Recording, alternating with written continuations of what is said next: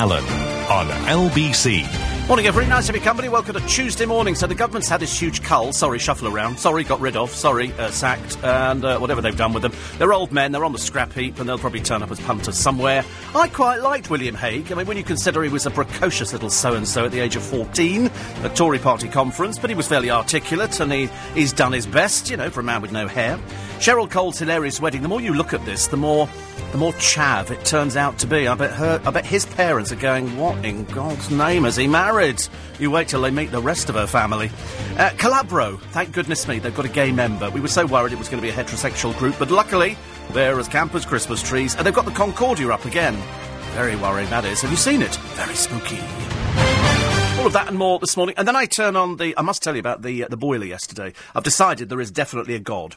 Because, day before yesterday, I go to do some washing up, you know, because I put my marigolds on and I thought I might as well do the washing up while I'm here. And so I turned on the hot tub and the boiler didn't fire up because the boiler's in the kitchen. It's a combi. And it's quite a good combi. And there's nothing in them. I've opened it up and I've had a look and there's just like a big red thing inside and a few little dials and controls. And so the water goes through and the tap and they go, and it lights up. And, you know, it looks like the old geyser you used to have over the bath years ago. People over the age of 50 will remember, you know, turning on and how dangerous it was having a bath in the early days when it had that little thing over the bath with a pilot light on it. Oh, dear Lord above. Anyway, so I turn it and it doesn't do anything. It doesn't do anything. And, of course, I go into a bit of a meltdown because if there's one thing I'm not very good at, it's having my life disrupted. I like everything very ordered, very neat. I'm a person of habit and of routine, and I like to stick to those routines. Occasionally I veer off to the side, and things like having a boiler break down on me really kind of throws me into a bit of a panic. So the other day, because this building is so big that we're in, I mean, it is absolutely huge. I mean, it really is like Fort Knox in here. But we've got lots and lots of showers. And very nice they are too. So I thought, well, it doesn't matter that the shower's not working. What you can do is go into work, take a towel in with you, some shower gel, because you can't rely on somebody to leave shower gel here. So I come in and I have a shower, and it was really delicious. It was absolutely lovely. In fact, it was actually better than my shower at home. But it was, you know, my shower's good. This one was nicer, and it's a glass cubicle, and it was you know, over keen on glass cubicles. But anyway, so I have the shower here, and I thought, and then I had an interview to do. And it was a very good interview. It was Ian McShane, who, as you know, was the star of Lovejoy and loads of other things as well. I mean, loads of other things. He lives in Santa Monica, and so we had a lot to talk about with Santa Monica, because I went over there to talk to Julie Andrews. And he's in a new film called Hercules, which is... oh, you've got to see it. This one is big, plays big on the screen. Big on the screen. And there's lots of there's some very funny moments. But there's lots of dark moments in it as well, and it's very good. So he's in that, I think, with his friend John Hurt, who I've got coming in next week for In Conversation. Anyway, so I chat to him, and then I finish with him, and on the way home, I'm thinking, what can be wrong with the boiler? Somebody said there might be a reset button. Well, I can't find it. I can't find a reset button. So, and then I thought, on my boiler, on the front of it, I've got an override switch for the central heating. It's a little switch, you pull it down, it goes, first little notch goes on to timer, and second notch is central heating on. So I thought, so if I take the front of the boiler off, it's just a metal covering, which you probably all got. And I sort of looked at it, and there was no little pilot light lit on, and I thought, oh, God. I didn't, you know, it's not the money. I'm not worried about the money side of it. If the boiler had broken and it cost £2,000, well then, so be it. I'm a good boy at saving, as you know. So I thought, I've got the money there, but I'm too mean to spend it. I'd rather come in here and have showers every day. So, anyway, so I take the front off the boiler and I think, if I flick the switch down to go onto the central heating, will the boiler ignite? So, with much trepidation in heart and a beating heart, thumping away, thinking, if it doesn't light, I'm going to look really stupid. And I'd already said to my friend Lynn, she said, how are you? I said, I'm great. She loves her son. She's looking forward to this week like there's no tomorrow. She said, oh, it's going to be really hot. And she goes, of course, you'll be staying in. I said, of course I'll be staying in. I can't stand the blasted weather. Hate it. So, anyway, so she says, good luck. And she said, I do have somebody who come round and fix your boiler. And I said, well, I'm going to try this thing. Anyway, so I stand in front of it. I take the front cover off and I look at it. I thought, well, in for a penny, in for a pound. And so I flick down the switch, which is central heating on. There's a tss, and it lights. Well, I practically lit a cigarette to celebrate, and I don't even smoke. Don't even have any cigarettes. I rolled up a newspaper or something. And so I went, oh my God, it works. So I turned it off, and then it turned itself off. And so I put the cover back on again, and I thought, if I turn on the tap in the kitchen, because that was the thing before, because it might have lit the central heating, but will it light up if I turn the tap on in the kitchen to do the washing up? So again, double prayers, crossed myself twice. I turned on the kitchen tap. Whew, it lit! Well, I practically did a dance in the kitchen. I was so excited. So anyway, I thought, don't mess with it. Don't mess with the boiler. So I turned the tap off, did the washing up, and then I didn't touch it again for the night. I thought, I wonder if it will work this morning. So what I generally do, I get up in the morning, I go to the bathroom, pick up my shaver, go to the sitting room, turn the television on, check if anybody's died who's important during the night, and nobody had, so I wasn't particularly bothered about that. Watch a few police action programmes, and then I thought, right, let's see if the shower works.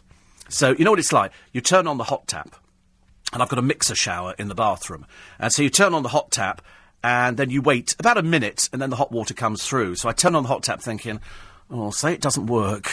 But I thought it doesn't matter if it doesn't work. I don't really care. If it doesn't work, it doesn't work. I can go to work and have a shower there because my towel's there and my strawberry shower gel from the Body Shop. And so I turned it on, and then within about a minute and a half, hot water came through. So I tweeted this morning, I said, absolute bliss, a hot shower first thing in the morning. So I think what it was, it might have just been a little something. I did change a fuse in one of the plugs. Now, whether or not that made any difference to it, I don't know.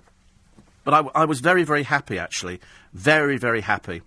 You know, really, really happy with it. So I tweeted how happy I was. And then I spoke to my bank manager, because I speak to her on a daily basis. And I said, we've got to pay the tax. And what she does is she transfers it. Because nowadays, nobody writes cheques out. Nobody does cheques anymore. You know, I have got a chequebook, but I can't think the last time I ever... Oh, God, I've just remembered I've got to pay another bill. And so... she said, right, I'll transfer the money over, so what's the details? So we do that. She goes, right, pushes button, tax is transferred over. So I went, oh, that's a relief. So we've done that bit. So I'm quite happy with the way everything's going at the moment. This morning I've got Oz Clarke to talk to about wine, so that'll always vary. I'm not sure whether we should be drinking it. The producer's all in favour of drinking at 8:30 in the morning. I'm not wild about the idea. So we probably won't actually... she said, oh, perhaps he'll bring in some wine. I thought, I'm not going to be drinking at 8:30 in the morning. I mean, she's probably used to it, but I mean, I'm not. I'm like low rent. So that was yesterday. And then it got really hot, so then I watered the hanging baskets, and it really did get too hot, so then I came back inside again. And then I discovered, because the day on the Saturday, was it the yes, it was on the Saturday, I'd looked at my phone, and I'd driven down the motorway to see my godchildren, as you know, and lo and behold, it had used up half the battery power. I couldn't work out why half the battery had been used up. I was really quite worried, and so I sat there looking at it, and I had about 36% left, and I hadn't even made a phone call. So anyway, so on the Sunday, I said to a friend of mine who knows all about things, because he's the gadget guru, and he knows about everything, and I said, listen, why is the phone, sort of using up all this power? I said, is the battery completely screwed? And he went, no. So he had a look at it, went, you know what uses up battery on phone? Having your screen brightness right up full. If you have the brightness on your screen, where it says in the settings, that uses up battery. So we took it down a couple of notches. I could still read it, just about. And it's not totally dark. And yesterday, by the time I'd finished the day, even after making my phone calls, I still had 84% battery life on there. So it makes a complete difference. So if your phone is using battery, try turning down the screen brightness. It's either got auto brightness or you can do it manually. And that was worked for me a treat. Absolutely worked for me a treat. So that was that. So in all, it's actually been quite successful couple of days until Cheryl Cole decides to get married. And the more I thought about it overnight, and I'm glad that all the papers have picked up on exactly what I was saying yesterday, that she's going to be having to call herself Cheryl Fernandez Vicini, which makes her sound elevated, but you know she's counsel. You know she's chav. You know. The trouble is, what she quite clearly doesn't know is that he's loaded anyway. His family are rich. They must be spinning in their proverbial apartment in Monaco. They must be going... Because he's a playboy. He's been a playboy for donkey's years. Ages and ages and ages. His favourite chat-up line to models, because that's the type that go to the sort of nightclubs that he goes to, are, do you want to come to St Bart's for Christmas? Only in French, because he speaks French. Because he's French. And, unfortunately, Cheryl doesn't speak French. And so what he's done is, he's elevated himself It's a very, very clever trick. She's too dumb to see through it. Because what he's done is, nobody knew who he was before. Now, everybody knows who he is. He's on the front of all the papers. He's been around for, wouldn't like to imagine how many. He's 33, I think. He's been around for a long time. Playboy, picks up lots of models. He's done the rounds. She's dumb girl from the council estate in Newcastle. I mean, the interesting thing I always remember thinking is when they said they had the wedding on Mustique, and that's the second time somebody said, how many witnesses? And I remember thinking to myself at the time, so she's got married over there, and I pointed out yesterday on the programme, and I stand by it again, at the moment he's in Hertfordshire, in her house. Now, he lives in Cannes. Hertfordshire, Cannes. Hertfordshire, Cannes. I mean, come on. It's a no-brainer, isn't it? There is no chance he's going to stay there and try and run his business. He's a restaurateur. He's going to want to be there hands-on. So what are they going to do? Is he going to divide his time, or is he going to say, but Cheryl, you must come and live in Cannes? She doesn't speak French. Her idea of French is oui, and that's it. That's as far as she gets. She doesn't do anything else like that. So what's she going to do? She isn't going to have anything in common with any of his friends who are all quite well-heeled. He mixes in well-heeled society. She's low rent. She might look fantastic and be the hair of L'Oreal, but I mean, he's been out with loads of models over the years. She doesn't fit. She's got nothing in common with any of his friends at all. You can imagine the parents. Hello? Who is she?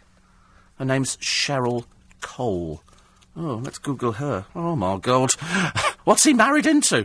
I predict it'll be over in less than a year. I've just got a feeling. And then, of course, you know, Cheryl, who was Cheryl Cole, but before that she was Cheryl Tweedy, and now she's going to be Cheryl Fernandez Versini, which, of course, she didn't tell three-quarters of her family. I suppose because if they'd turned up, he'd have gone, who are these people? It's my family, Chuck. This is my brother, and this is my mum, and this is the wayward brother, and this is, and these are my friends who are shoplifters, and these are other, and he's going to go, I maybe not think this. I maybe think she can't, I mean, what's she going to do when he's out working in the restaurant? She's going to sit on a bar stool sipping pina colada. And then, of course, she's going to show herself up, because once she gets drunk, she falls off the chair, and then you start going, don't you talk to me! You know, she's going to be like that. You know. It's going to go pear-shaped. He thinks she's glam. He does. Do you think she said to him, would you like to come home and see where I were brought up? He's going to go, we're going to be attacked. He's not going to like it at all. But as I say, remember you heard it first on LBC. Steve Allen on LBC. Nick Ferrari and the team this morning. Schools Chief Sir Michael Wilshaw joins Nick to take your calls, plus as the chair of the inquiry into the abuse at Westminster steps down, Nick will be asking what's next for the investigation. Can we trust the government to sort it out? Excuse me. And can Britain afford a new spaceport? Nick and the team at 7. Nikki Cox, MBE, editor of First News, the weekly newspaper for young people, will be looking through the papers this morning. Lee Baldry's obviously driving home after his roulette shift, says, I'm absolutely wetting myself at your Cheryl Cole rant. But it's true, though, isn't it? It's absolutely true. Well, I did come up with another theory. You don't think she's pregnant, do you? You don't think she's pregnant. She's gone, way, and perhaps we get married, and he's gone, get rid. And she's gone, no, we're going to get married. Because I can only hazard a guess that the reason there were only 4 people at the wedding is the fact that if she turned up with her family en masse, A, you'd have to find somewhere to park all the trailers, and secondly, you'd have to be thinking about they'd be getting drunk and embarrassing. He's got a restaurant, but, as I pointed out before, and it's so patently obvious, he's not known. He's been a playboy, he's known on the scene, he's known in Monaco, he's known in Nice, he's known in Cannes, the family are very well heeled, and now they've got Cheryl Cole on board, who will have nothing in common. You know, it's the Roman Abramovich situation. You know, girlfriend, wife, or whatever she is at the moment. Very well heeled, very well titled, knows lots of friends, cultured and everything else. Roman, market trader. Loads of money, but nothing else. Cheryl Cole, no class. Looks fantastic, but then you might as well get one of those sort of blow-up things and sit it in the corner. Put some nice hair on it and paint its lips red, and then you've got the same thing. It doesn't look any different. Bev says, I'll give it 6 months. I'm erring on the side of caution and saying a year, because he's got, I mean, do you think they're going to have a nice family picture of her, of his family standing there, looking all fantastic in nice suits, and her family standing there in trainers and tracksuits? You could just see it, can't you? Juicy, whatever it is, that sort of stuff that they wear. Pink tracksuits for the Cheryl Cole family. Juicy couture, that's it. I can trust you to know what it is. Trust you to, because she would know, wouldn't she? The woman who drinks at 8:30 in the morning. But I mean, I just find the whole thing so odd. And I fear for her, because it's very nice for her to sit there and listen, don't take my word for it. Watch the Graham Norton interview with her, where she sits there and she just smiles, because that's all she can do. Can you smile? When it comes to having a conversation, she hasn't really got a lot to say for herself, because she doesn't know anything. She's not bright enough to know things. She's as far as you can go based on looks. And it's very sweet, and it's very lovely and very funny. She'll be sitting there. It reminds me of the story years ago of a book written by a woman called Jacqueline Suzanne. And I think it was called The Beauty Queen. And I think it was The Beauty Queen, or was it something else? Anyway, whatever it was the fictitious story of a woman who is married to the President of the United States. I think it was loosely based on Jackie Kennedy. Anyway, in this book, the President gets assassinated. And the woman, in real life, Jackie Kennedy, didn't have any money. There was no money, and the family, as you know, in America, were tight, so tight they squeaked, and they didn't like they were an old, established American family. And all of a sudden, Jackie Kennedy comes along, and people thought she was rich. So in Jacqueline Suzanne's book, everybody thinks she's loaded. She hasn't got anything. She has to scrape money together. The family don't want to give her any money. In fact, really, they'd be happier if she disappeared. So who does she marry? She marries, well, in the real story, Jacqueline Kennedy married Aristotle Onassis, the Greek shipping ugly billionaire. I mean, he was ugly and abused the privilege. I mean, he had a daughter. You remember Christina Onassis? Somebody said, that's a lovely fur coat, and she said, I'm naked. It's as simple as that. I mean, this woman was the hairiest alive. She's not with us anymore, but they were loaded. And so Jackie Kennedy marries Aristotle Onassis. In the book, The Beauty Queen, they take it onto a different angle. He gives her everything. He's got all the money in the world. What he doesn't have is any sort of status. He's very rich. He's a Greek shipping magnate. But, he doesn't have any credibility. Marrying Jackie Kennedy gave him that credibility. All of a sudden, people were going, who's this Aristotle Onassis?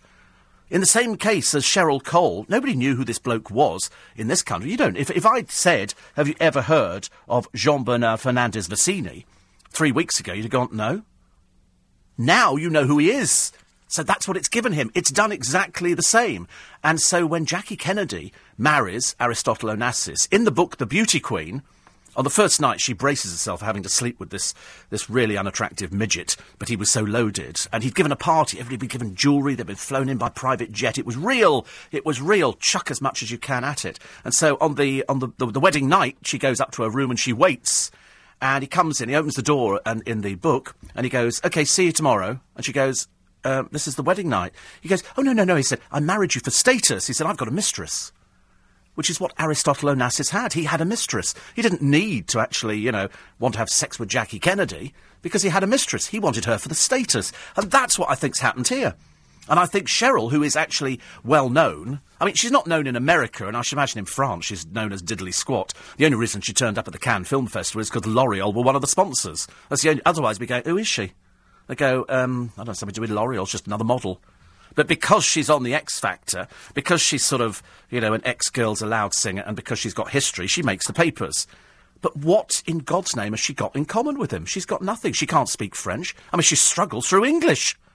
Do you think they're going to be sitting there saying, when they're having a conversation, subtitles? Perhaps they could have a translator in. Perhaps he could hire a translator. But I said yesterday on the programme, I think it's great. I think what he's got here is another waitress in the restaurant. Because she can do that. That comes with chips. Scallops comes with chips. OK, and today we had a special thing put on the menu. Kebab. Kebabs are on the menu today. You can just see it, can't you? All in fun, all in fun. But, as I say, watch and wait. Let's see how long it goes, shall we? Let's see how long it goes. Other stories in the papers. William Hague's gone. Well, he will be going. He hasn't actually gone yet. They always announce these things in advance. And they said here he resigned as Foreign Secretary and revealed he's also stepping down as an MP. He must have made a small fortune. I thought the Angelina Jolie was a little bit tacky, I'm afraid. He pandered all over some Hollywood star, and it was a bit embarrassing all round. They call it in the Mirror a bloodbath. I just think it's quite a big shuffle round. Do you not think so? I think it is. I mean, more than a dozen ministers have lost their jobs. And then they're going to bring in people like Esther McVey, who, lovely though she is, I don't think she's top-notch. You know, and I say that as somebody who's worked with her for a year. I don't know her, but I mean, I've worked with her for a year, and I just think to myself that it's a case of she's just there. She's a bit of totty, but I don't think they know enough about things. I watch people on the television doing Question Time, and half of them are talking absolute gibberish. Small wonder they get shouted down. And so Ken Clarke, Damien Green, Dominic Grieve, all expected to be replaced. Angela Smith from Labour said Cameron's last-minute attempt to put a female-friendly spin on the government is too little too late. They're also, they're such bitches, aren't they? Have you noticed, in the House of Commons, they are such... Oh, it's too little, too late. Oh, shut up, you old bag. Goodness sake. Nobody cares. But, so he's gone. I mean, I'm not sure whether or not he'll be happy about going. But he's... I quite liked him. As a kid, he was a precocious little so-and-so. But, you know, it's okay. Always telling him, again, more on Cheryl Cole's Secret Paradise wedding. It must be quite exciting for her. You know, 1 minute council estate, the next minute court appearance, and then the next minute you're marrying on Mustique, and they go, and this house is £11,000 a week. She wasn't there for a week. She was there for a day. A day. But they kind of... And then they ask the world expert on marriages to pontificate. Who is the Mirror's world expert on marriages? Colleen Nolan. I mean, it doesn't get worse, does it really? It does not get worse. It's going to get very hot today, and I only tell you it's going to get very hot because I absolutely hate the heat. I do not do heat. I can't bear it. I could happily sit in a fridge for the rest of my life and be very happy with it. Very happy. On the subject of Cheryl, Adam says... would you say she's vapid? It's offering nothing that's stimulating or challenging.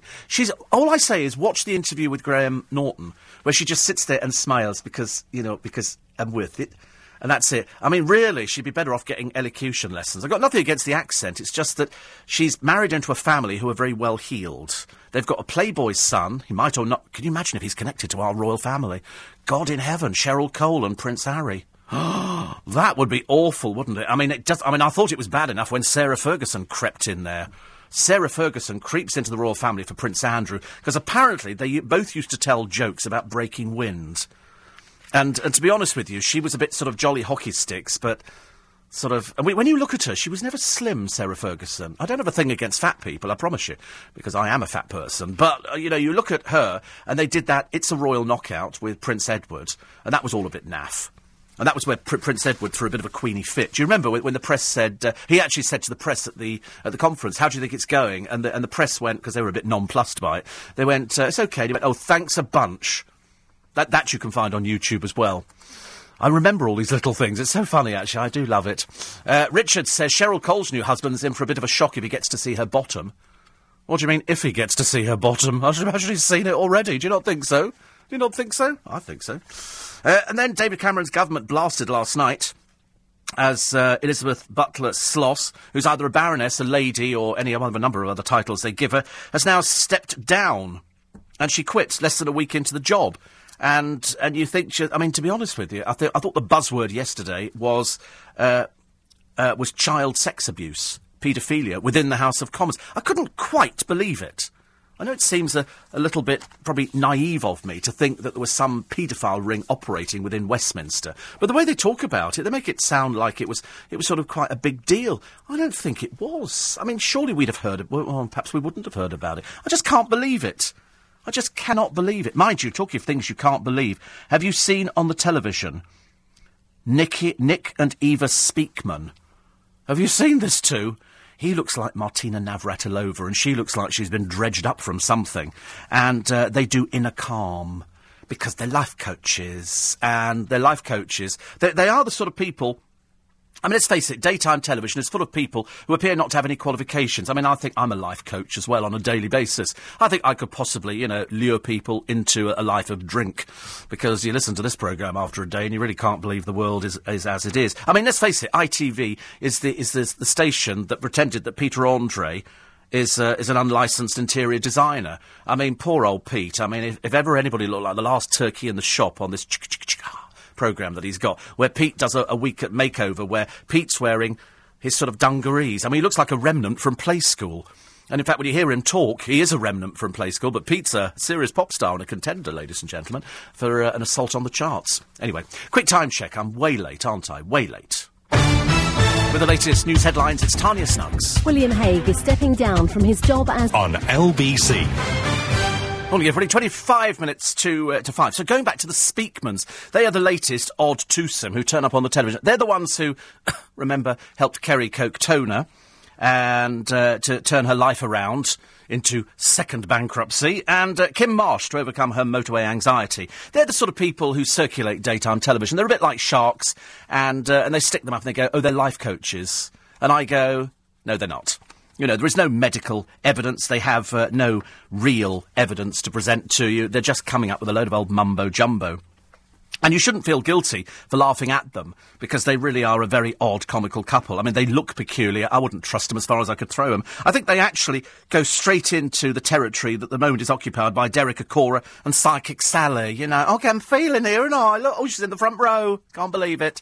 Amazing. And, of course, that other well-known fraud on the television where Yvonne, what's her name is, or somebody does the Most Haunted programme, the biggest pile of rubbish you've ever seen on the television. But that's what it is. I mean, the Speakmans are that ridiculous. It's just a pile of old mumbo-jumbo claptrap, I'm afraid. I could probably come up with it myself. I mean, of course there is a nagging fear that this light approach, writes Ian Hyland in his column today, to mental issues could lead to those with genuine life-destroying conditions being viewed the same way. But this is daytime television. View it at your peril. And it's true, they're a most peculiar odd couple. He looks like he's had cosmetic surgery and he's come out as a rather strange, butch-looking woman. And she just looks odd anyway. I think it's mumbo-jumbo claptrap, I'm afraid. I don't believe a word of it. And, of course, the people that they're putting on there, it was like when they did Psychic Sally. Is she Psychic Sally? Look at her, the woman with the biggest bum in the entire world. I've never seen one that big. I tell a lie, actually, I have. I climbed out the shower one time and looked at my own. And I looked at Psychic Sally, and they used to put people like Lee Ryan on there. It was all the low-rent stuff. You know, people go, oh, right. Yeah, I'm getting a message from your mummy. Oh, I can't believe it, in the front row. I've always said it's an entertainment. They're very, very clever when they sell Psychic Sally. It's an entertainment. She's got no more power than you have or I have. We all get inspiration, and we can all come up with something. It's like I can say that Lee Baldry is sitting there, you know, wearing a brown shirt in his car, and he'll go, it's unbelievable. How does he know this? How does he know it? Because people have fed you the information. You know what goes on with psychics nowadays. It's I see it on the television every day. And it's amazing how vague they really are. It's, you know, they come on as opposed to saying, I've got your aunt here, her name is Sally Jessup. They don't do that. They go, Sally, Susan, something, and somebody go, oh yes, it's over here, Sally, she just passed over. Yeah, and then they start feeding on that. They don't know diddly squat. Load of old claptrap, as Ian Hyland knows. So they've raised the Concordia. Still no sign of the hero waiter's body.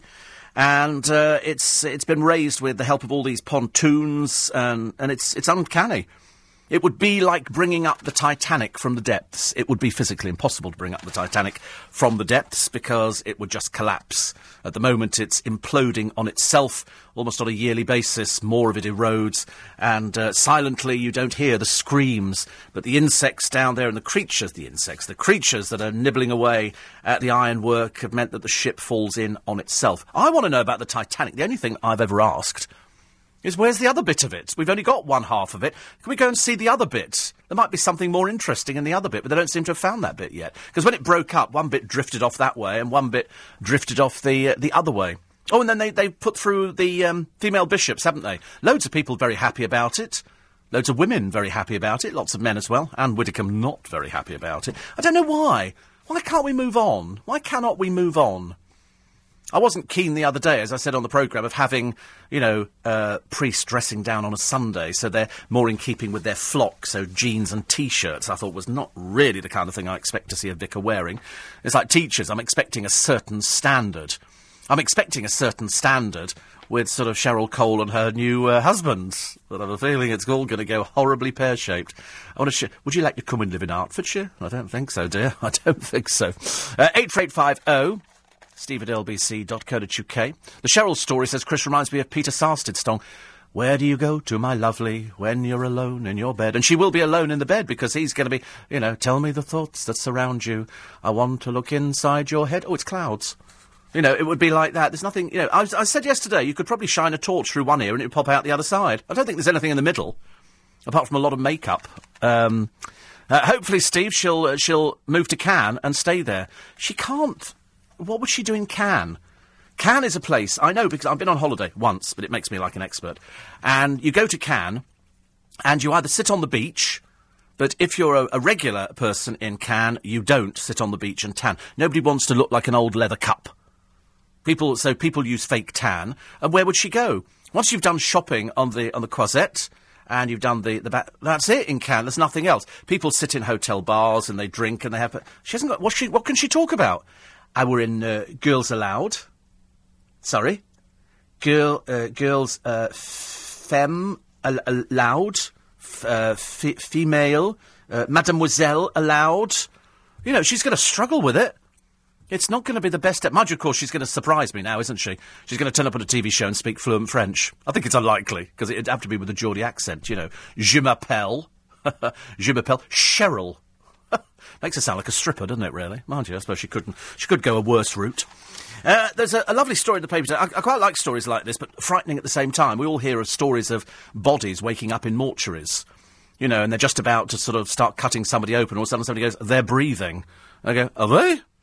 Good God, they are. Or failing that, my worst nightmare would be waking up in the fridge, but you're facing the wrong way and you can't get out, because you can't open the fridges from the inside. You can only open from the outside. You go, hello?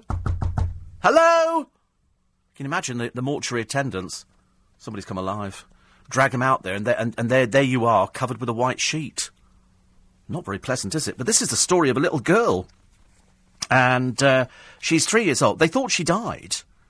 And then it shows her father lifting her out of the coffin. Now, it depends whether you believe she died in the first place, or whether you believe it was one of these sort of crackpot kind of things. She'd originally been rushed to hospital on Friday, and so they then... I mean, she was actually in the coffin with the lid on. It was only when one of the relatives lifted the lid in the church that they realised she was breathing. Where in God's name did she... Luckily, she's 3. She wouldn't have known what she was in. Perhaps she thought it was like a carry cot. I hope so. Otherwise she'd be having nightmares for the rest of her life. Anyway, so she sort of comes... She comes up... Anyway, she does die later. Yeah, she dies. Yes, she does. She comes back to life. She wakes up at her own funeral, fleetingly, and then dies. So it's got the happy side and then the sad side. The sad side. It was a fortnight later. Walter Williams was about to be embalmed when he awoke in a body bag. He'd been declared deceased in Mississippi when his pacemaker stopped. I mean, it's just absolutely amazing that, you know, people die and obviously their body goes into some sort of suspended animation. I mean, there are strange things in heaven and earth, aren't there? And then all of a sudden you come back again. We do hear stories of people who claim to have died, and they said it's all bright lights and colours and things like that. But I mean, I've had nights when I've had a few sherbets and I've had coloured lights and everything. But it's a shame. It's a shame here. The family were desperate for a miracle, but last night it was reported the girl whose name has not been released had died. It's amazing, isn't it, really, that something like that can happen. So, you know, you get there, and then she comes back to life, you get fantastic, and then she dies later. Not so good. Celebrity Mastermind winner, Naga Manchetti. I think she does the weekend reading on the breakfast time. If you saw her, you'd know her. She works with Charlie State, and so she's been announced as the second female presenter. It makes such a big deal at the BBC of a female presenter, like, you know, it's a big surprise. And so she's doing Thursday to Saturday. Louise Minchin and Bill Turnbull will do Monday to Wednesday. Oh, horrendously long week, isn't it? Monday, Tuesday. Oh, there you go. You managed 3 days. Well done, you. Because it's so difficult to read an auto cue, isn't it? Or failing that, sitting there having your makeup put on at this time of the morning. Do you think Louise is in there? I quite like Louise Minchin. I think she's quite nice, actually. I quite like Naga Manchetti, but they sort of put her down as she won golf, some golf thing she did.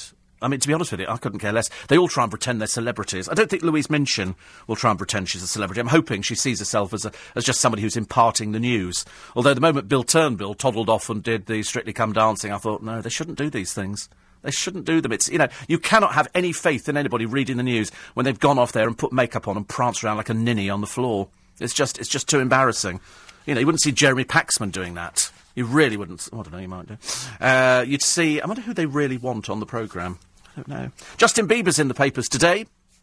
He apparently is off at the gym, and he's been pumping iron.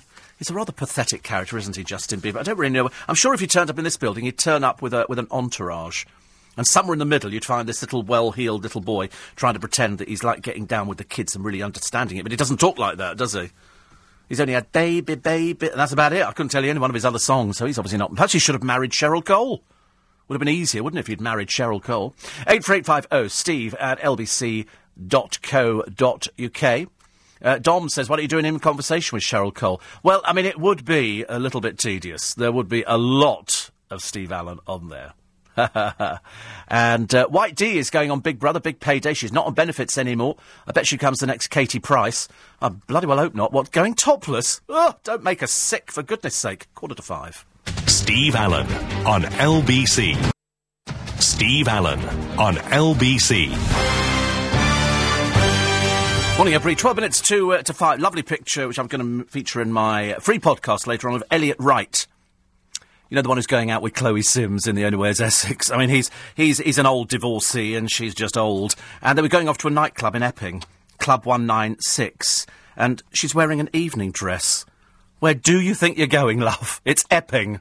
Dear Lord, honestly, I didn't think things would be any worse. But of course it can be, because I was reading in Clemmy Moody's column today, Sam and Billy Fahears, could they be gunning for their own TV makeover show? I mean, it's hilarious. Listen to this. Sam, 23, mental age 7, dropped a huge hint, gushing, I'd love to be a female Gok Wan. What, gay and Chinese? How does that work? She says, when I started our boutique 3 years ago, I knew nothing about fashion, and now I know a lot. No, you don't know anything, dear. I've seen the shop. I've seen what you wear half the time. You haven't got a clue. Not a clue. Billy and I could be the new Trini and Susanna. What, failed has-beens? Are you really stupid? And then she says here, she's dropped a hint to her boyfriend, Joey Essex. Yeah, you really believe that's a boyfriend, a girlfriend? No, I don't either. And what she wants for Christmas. We are in July, but there again, she's just so busy. She says, I think I'd like a puppy for Christmas. I really like sausage dogs. I've always wanted a pet, but always been busy. So now it'd be great. So what you're saying is now you're not busy. So now you haven't got any work, have you, in the pipeline? It's a bit difficult, really, isn't it, when you kind of... Who are you? Sam Fahears. What do you do? I wear some of these really naff clothes and go out to a thing and have my picture taken, and that's about it. Ian says, who are you? Well, I'm Steve Allen. You know that because you've just written to me. Are you in a home? Are you on tablets or something? I love it when people say, who are you? You go, well, you've just written to me. I haven't written to you. You've written to me. He says, listen back to what you've said. Oh, God, people do. Thousands and thousands every day in the podcast. And bless you for adding to the pile in. It's very sweet of you. Very sweet of you. And he says here, is this how we want our society? I think so, yeah. I think it is. I think it's on the front page of every paper today. You are in a home, aren't you? Did you have some sort of illness that I'm not aware of? Is it contagious? Have you got spots? You know, because I like to help people out if they've got little illnesses and things like that. But, yeah, and apparently people do want this. Every day. Biggest audience anywhere. Wipes the floor with everybody. Wipes the floor with everybody. And bless you for adding to it. Thank you so much. Big hugs and kisses. I'll send Christo your love as well. He'd probably like to meet you too. And Mark says, a brilliant analysis of Cheryl Tweedy's new marriage. Hilarious and sounds very true. Unusual she kept Cole's name after the divorce. Yes. Oh, listen, I'm predicting... I mean, what are we saying? 6 months to a year? It'll be finished because she'll be going, oh, it was so boring because, you know, I had to sit in the restaurant and sort of greet people at the door. Because he's going to use her as a trophy. And, of course, she's used to being treated differently, I think. I am surprised, as I wonder why these people who died didn't have an autopsy. Well, there was one bloke in the paper who was about to have it. They were about to embalm him. Of course, if somebody dies, they don't do autopsies for everybody, Karen, for goodness sake. They don't do autopsies. They don't spend their life doing autopsies. You know, as far as I know, they didn't do an autopsy on my father. They didn't do one on my mother. Because they died of... I can't remember what my father died of. I mean, obviously heart failure. But I can't remember what it was. Turned out he only had one kidney. Although we couldn't find any evidence of having one removed. So he either went through his whole life with only one, or at some point it was taken out. But he came from a generation where people didn't talk about hospital-y things. And my mother died of cancer, so I suppose then they know what somebody's died of. They don't need to do an autopsy, do they? Tom in Canada says, you're on a roll today. I love it. Even the accents are getting better. Well, eh? I know the accent. I mean, it's uncanny, isn't it? I mean, sometimes it's as if Cheryl Cole could have actually walked into the studio this morning. I did laugh. I love stories about robbers who get caught. And here is a robber who kicked down a security screen at Barclays in Regent Street to steal almost £1,000 in cash. His name is Teslim Adiibu. He ran from the bank shouting, "Robbery, robbery, ha ha ha, I've got all the money." Unfortunately, as he fled, the packets of security dye exploded, covering him in red dye. Ha ha ha ha ha! Here he is, Pratt of the moment. He comes from Edmonton. He's now been jailed for 18 months. On the day of the theft, the jobless, useless Teslim was told he was not allowed to withdraw any money because he was thousands of pounds in debt. He returned 5 minutes later, demanding 10 grand before smashing through the security screen. He'd inadvertently put the dye packets into his bag, which exploded when he tried to escape. He is so thick. He is so thick, bless his heart. Anyway, he banged his hand on the counter and demanded the money. When the cashier said she'd call the police, he said, "Get the police, they're just jokers." He laughed all the way into court, and then when he was sent to prison, he's 9 grand in debt. He thought his benefits had stopped. I hope they've stopped now, matey. He then went, "I'm sorry, I'm so sorry," and he cried. Lovely, isn't it? I love stuff like that. Always makes me laugh, actually. I love it, all these people. How you manage to get somebody, what sort of stupid bank allows somebody to actually get £9,000 in debt and then turns up threatening the cashier? It's like the police, isn't it, the other day? They have to be nice to people now. Well, I've seen the way that people treat the police. They've got no respect. Like this bloke here, no respect for the police whatsoever. So in prison, you'll be meeting lots of new friends in there, won't you? Which is lovely. At Stansted Airport, says Tim, going on holiday to Mallorca with tired and grumpy wife and the kids. Not used to being, there's nothing worse, is there? And you get to the airport and it's, stay together. Because kids want to go. I want to run over. Stay. Where are you going? Come here. It's so annoying. I tended to find chaining them to the luggage was always a fairly good thing to do. It's not that I'm advocating any sort of violence towards children, but when they start running around in an airport where there's loads of people and there's little baggage things wandering in and out and the sort of the carousels moving, and so he said, come here! You know what it's like, because we've all been there. And then you go, right, should we go and get some breakfast? Okay, because there's always one of those ghastly breakfast places open at the airport, and it's always, you look at the food and you think, why am I eating this? Oh, don't worry, we're going on holiday. And so you pay exorbitant prices for breakfast. And you eat what is basically rubbish. Stuff that was probably cooked hours previously, and they just stick it in the microwave and out it comes for you. And we've all done it, because what else is there to do at the airport? I tell you what, let's go and have a wander through W.H. Smith's. That's always exciting, isn't it? Oh, look, magazines. Oh, magazines. So you stand there reading the magazines. Oh, there's a free chocolate bar with this one. Oh, get that one. That's a good one. Why have you got that one? Free chocolate bar. I remember going on holiday with one of my ex-producers. We didn't go on holiday. I tell her, we weren't holding hands or kissing or nothing, you know. She just sort of tagged along. I think she was in the luggage for most of the journey. But anyway, so she gets to the airport. What does she buy? Magazines. She's obsessed with magazines. And she bought all the magazines, all the girly magazines, all the women's ones, that had the free gift on the front. She was obsessed with the free gift. Whereas I'm going, what are you going to do with all those? You now got something else to carry. What are you doing it for? And she said, because it's a free gift. She was almost apologetic, but didn't quite get there. And so you wander around the airport, you go, shall we have a look at duty-free? Oh, not really, I can't really be bothered. Oversized Bounty bars and chocolate bar, Toblerones as big as your grandmother. And then they've got sort of, big bottles of spirit. And you think, what's the point? What is the blooming point? We're going on holiday. Don't add to the luggage we've got already. Did you bring your passport, kids? Well, they were on the sideboard. Oh, dear, why can't people remember these things? And you get there, and then the poor person sitting on the other side of the desk. OK, you're checking in today, flying to Magaluf. OK, you'll enjoy it. OK, how many pieces of luggage have you got? 10. Well, you have to pay extra for that, And so, you discover they're trying to smuggle in half the neighbours.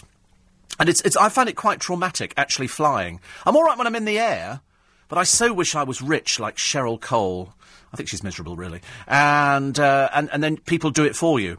So, you pack your own stuff and then somebody comes and takes it away and then gets to the other end in the posh hotels and they take it all out of your suitcase. It's like staying at Windsor Castle. If ever you're invited to stay at Windsor Castle, and of course 99.9% of you will never be invited to stay at Windsor Castle.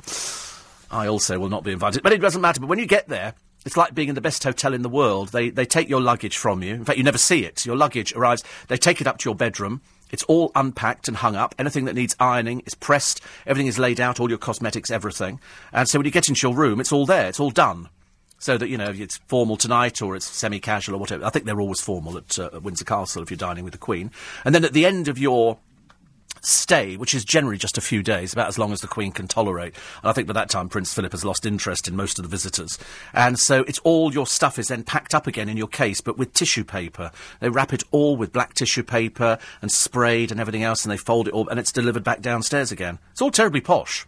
Terribly poor. So Cheryl will be doing that shortly, moving from Hertfordshire all the way out to Cannes in the south of France. That's where she'll be going to, and she'll be doing nothing at all. It's going to be a bit of a boring life because, as I said before, he's going to try and introduce her to his friends, and they're going to be going, you speak French, Cheryl? Why, eh? She's not going to know a thing, is she? Carol says, I've watched the police programmes. What a hoot. How do the police cope with these low-life creeps? Well, they just have to. I don't understand why they do as well. I don't understand. But they have to be very tolerant. I'm afraid I actually could not be that tolerant.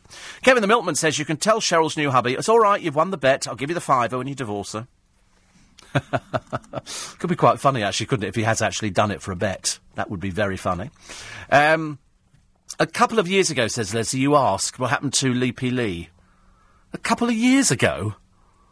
What, you've come back a couple of years later with, it's like years ago. What was that other joke? Oh, that's right, it was a tortoise that goes into a bar, and he asks for a whiskey, and the barman says, we don't serve tortoises. So he pushes him off the bar. 2 years later, the tortoise comes back in again. He says to the barman, what do you do that for? My favourite, though, was the white horse who goes into a bar. And the barman goes, hello. The white horse goes, hello. And he says, the barman goes, we've got a whiskey named after you. And the white horse goes, what, Eric? I just like those sort of things. Yes, OAP's behaving badly. That's where Leapy... He's been singing in bars in Mallorca for ages, hasn't he? Long, long time now. 84850... Steve at lbc.co.uk. Alex reckons now White D isn't going into the Celebrity Big Brother house. I mean, who cares? Her career's finished. She's over. She's over and trashed. And I just can't wait for the taxman to clamp down. I think the taxman's going to be looking at her very carefully. Because anybody who goes in the papers and starts talking about, money and how much they're getting and all these kind of things, is really just dicing with death, because the taxman sits there and they look at it very carefully and they go, let's have a close look at her earnings, shall we? We're going to get some money off you. What's the betting? Bankruptcy inside of 6 months. What's the betting? You could just tell, can't you? These low-life skivers, they're all like that. Never done a day's work in her life. Plenty more to come on your second early morning breakfast show of the week, because it's Tuesday. Lisa Aziz is here at 6:30. Dolly Parton says she'd like to record a dance song. She wants to work on some more upbeat anthems. Well, all of her songs are pitifully sad and depressing. She doesn't do anything apart from depressing songs. Carol Vorderman says she's very busy with other work now, which is great, isn't it? Because we like Carol Vorderman. And the Church of England has voted to allow women to become bishops for the first time in its history. All of this changing in our lifetime, ladies and gentlemen. Is it uncanny? Isn't it fantastic the way the world is changing? I know Anne Widdecombe's not very happy about it, but she'll get over it. She'll get over it. This is LBC. I'm Steve Allen. All of that and more is coming up next.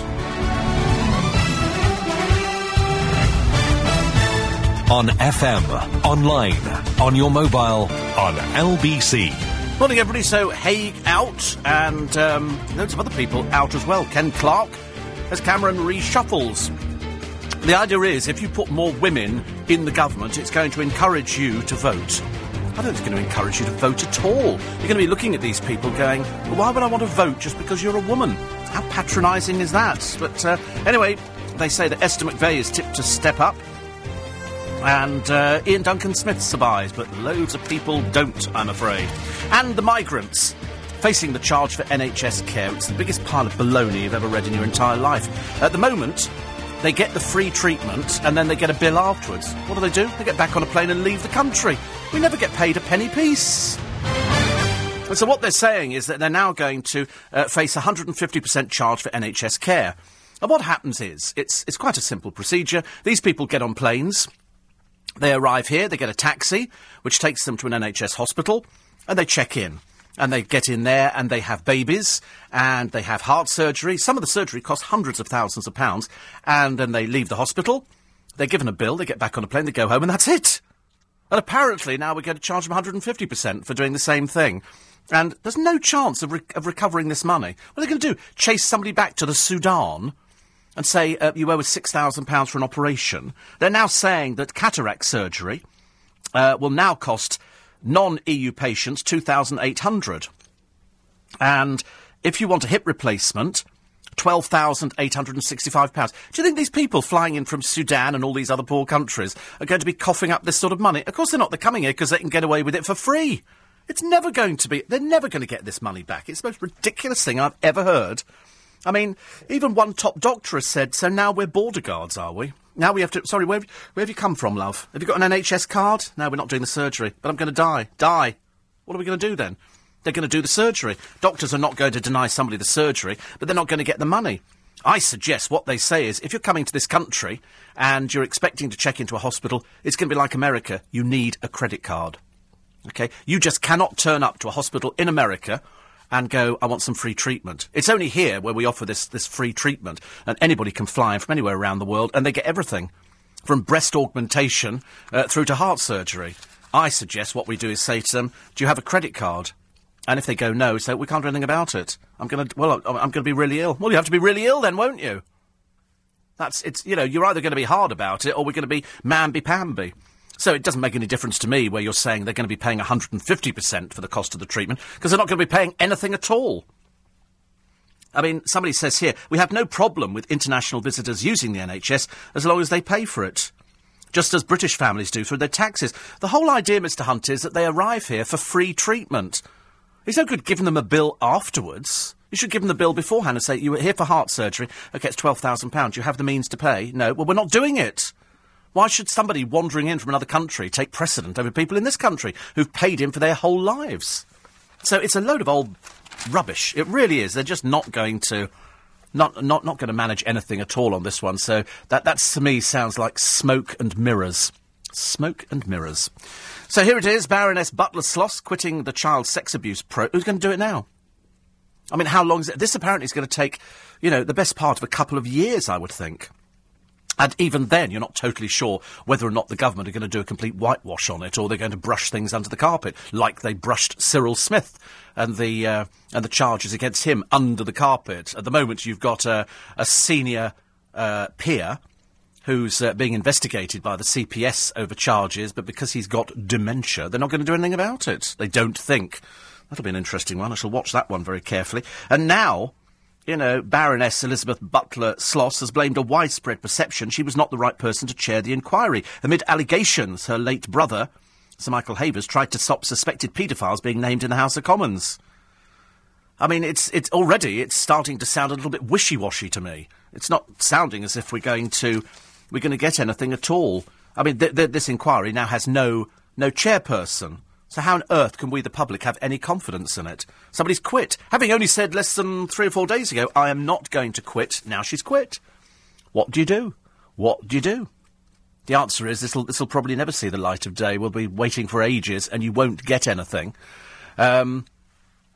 out of it. You're not going to know anything at all. Ian Hyland, funniest thing on television, apart from talking about the Speakmans, and they really are peculiar, very peculiar. But they had the other woman, didn't they, who was also doing another one of these dreadfully naff shows, and I think she was the super nanny, who again sat in a studio the size of a very small matchbox and pontificated about people's lives. And they're all on daytime television. If you want sort of, somebody to pontificate on one of the girls on the Speakmans had a fear of vomiting.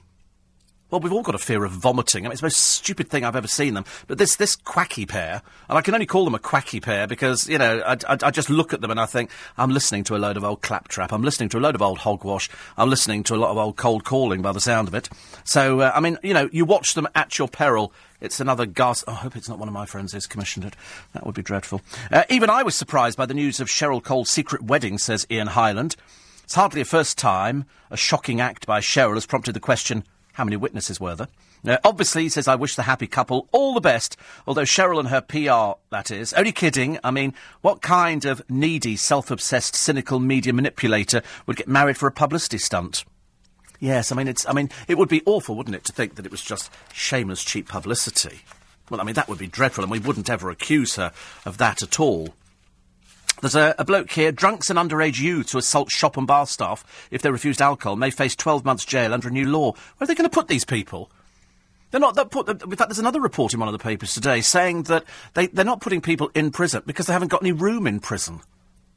Feltham is probably fit to busting, I should imagine, which is a Young Offenders Institute. They're all over the country. But now Usdaw are claiming many yobs get lenient sentences. Absolutely. I really want to see people fight back. I watched a fight back the other day, and it was one of these American TV programmes, shocking videos, and it was a shop man, and in America they have garages that are open late at night. Not here, where there's a garage open, but the shop is locked. If you want something, the man's got to go from behind the counter to go and get it and pushes it under the little grill. They're not going to let you walk in the shop. They're not that stupid, because they know that there are people who are just not trustworthy. In this particular case, in America, the guy walks in and decides that he's going to rob the storekeeper. Unfortunately, what he doesn't know is that the storekeeper is black belt judo. And so thus ensues the most amazing fight you've ever seen, where the bloke comes in and then tries to take the money, and the bloke behind the counter thinks, you're not having it, and he wrestles him to the ground. It was fantastic to watch. It was banged his head against the wall a few times. Eventually the bloke, tries to run out, but he doesn't get away with it. He chases him, and he drags him down to the ground, and he gets arrested, and he goes off to prison again, because they're all a bit stupid. There was another one the other day. It was a police camera action in this country, and it was a bloke who tried to run away from the police, and the woman police officer, a hefty-looking woman, brought him to the ground, but then he tried to kick her and get away. Luckily, members of the public jumped out of their cars and wrestled him to the ground. I'd have had a few well-chosen kicks, I'm afraid. I'd have been there. I hate people like that. Absolutely hate them. Scum of the earth, aren't they? What have we got here? This is... I love the story. Oh, this is a good one. Let this be a piece of advice to you. A waiter's dream that he and his boss had won the lottery came true, but ended in a nightmare after his employer claimed the £1 million pot. This is somebody called Fatih Özkan, who pestered his boss, Hayati, and I can't pronounce the surname, to play Euro Millions after a vision in January 2012. They always say, I had a vision. His employer laid sole claim to the money. Mr. Özkan falsely accused him of stealing the prize ticket, and it went to court. It was a £9 slip, and they saw CCTV footage of the slip being completed at the restaurant in York. And so he said to the boss, who's quite clearly a nasty little piece of work, because he wanted to claim it all, you give him £500,000. It's good, isn't it? See, I like stories like that. And so the nasty person, who is the boss, Hayati, he's the one who owns the restaurant in York. It's a Turkish restaurant. Quite clearly he's a thieving little toe rag. And he was going to keep it all, but no. They've got CCTV footage of them filling in the slip together, and they both paid for it. They did half and half. Half and half, which was good. Steve, the doctor who pronounced the young girl dead the second time, was it the same one who declared her dead originally? If so, I hope the family got a second opinion. No, she was definitely dead second time around. Definitely. It's awful, isn't it, really? I'll tell you what the weather is a little bit later on. At the moment, I can't see the window. We've got the big board up against it, and I'm assuming it's because they're going to be using it today for something, so you can't actually get to see any daylight at all. 84850 steve@lbc.co.uk. Noreen said, glad the boiler was sorted out so quickly. It was an act of sheer God. That's what it was. I've decided it was the next miracle that's about to happen. The boiler that came back to life. I mean, it only went off for one day, but I did change... Because on the wall underneath it, I've got a switch, and it has a fuse in it. And so I changed the fuse, and then miraculously it worked. I don't know whether or not the fuse was piloting the pilot light, I don't know. But it worked, whatever it was. Is she or isn't she expecting? Cheryl, whatever her name is now. I don't think she knows who she is. She's Cheryl when she's singing, because she thinks Madonna, Cheryl. But of course, I mean, she's not international, and as we all know, she can't sing for toffee. It's all studio-based. And I can say that as somebody who heard her rehearsing for something only a short while ago. Tommy Rowe, the folk singer, is at the Beatles Week at the Cavern in August. Very seldom comes to the UK. You'll know him, ladies and gentlemen, Tommy Rowe, for a song called Dizzy. Dizzy, my heart is spin... Yeah, that one. And so we never saw him before. But I think a trip to Liverpool is due, says Noreen. Chris Montez is also on, but he tours the UK a lot. Saw him a few weeks ago. Yeah, Tommy Rowe must be getting on a bit now, mustn't he? Must be getting on a little bit. 84850 steve@lbc.co.uk. Quick time check for you, just in case you worry about these sort of things this morning. It's 5:15. News headlines with Lisa Aziz. William Hague's resigning as Foreign Secretary and is likely... It's 5:20. Coming up with Nick Ferrari and the team this morning. Schools Chief Sir Michael Wilshaw joins Nick to take your calls. Plus, as the chair of the inquiry into abuse at Westminster steps down, Nick will be asking what's next for the investigation. Can we trust the government to sort it out? And can Britain afford a new spaceport? Looking at the papers today for Nick is Nikki Cox, MBE, editor... I know Nikki. Wait a minute. I know Nikki very well. I've just realised I know Nikki. editor of First News, the weekly newspaper for young people. I know Nikki. I think it's the same one. I might have to Google a picture of Nikki. I'm pretty certain I know Nikki, and it's because she had a different name, so she might have got married. I don't know. Can we Google a picture of Nikki Cox? Just so I can go whether I know her. Oh, how funny. It's only just... I've been reading that 4 times now, and I've suddenly realised, wait a minute, I'm sure I've known Nikki for years. Let's have a quick look. Yes, I've known her for donkey's years. Absolutely donkey's years. I mean, since we were, well, a lot younger, put it that way. A lot younger. Oh, how interesting. I didn't know she got an MBE. She kept that one quiet. She was going to come to my birthday party, my 40th. And she didn't, for some reason. I don't... Well, anyway, she's in on the papers. I shall attack her this morning. I shall find out why. So the best theme park is named as Blackpool. I've been there. And to be honest with you, it costs for a family ticket £94. Seems an absolute fortune to me. I don't know. I mean, perhaps I'm out of touch with Funfair, but I see Funfair rides at £1 and £2. If you go to the Funfair, like the one at Hampton Court, which is the big one, you go to Irving's, you're paying on average £2.50 for a ride. So if you do 4 rides, that's £10. But most of them offer a sort of a discount bracelet. Apparently, Alton Towers is £142.56. £142? But you're going to spend most of your day queuing, aren't you? You're going to be spending so much of the time where you're going to be sort of standing in line going, it's another 3 hours to wait. Blackpool, we went to Blackpool early in the morning. And already when we walked through the gates, we didn't buy a ticket to go on the rides. Weren't that interested, really. We just wanted to watch people go on them, which is just as much fun. Because there's no way I'm going to stand there for 2 hours queuing. And that's what some people are waiting for, to go on the big one. But if you go to Thorpe Park in Surrey, I can't believe this price for Thorpe Park, which is... It's a bit chavvy. I don't want to be rude. It's built on the site of a gravel pit. I know, because it was down the road from where I used to live. And they charge there... For a family of 4, £179.98. How they get that price, I've got no idea. £179.98. That's £180. But you're going to spend half the day queuing. You have to plan. It's like going to Disney. You need to... If you go onto the internet, there will probably be advice from people who have been to all these places before saying, right, when you go there, go on the rides that aren't going to be so busy. You know, get those ones over and done with out the way, and then if you do this one between this time, people will be having their lunch, or this time...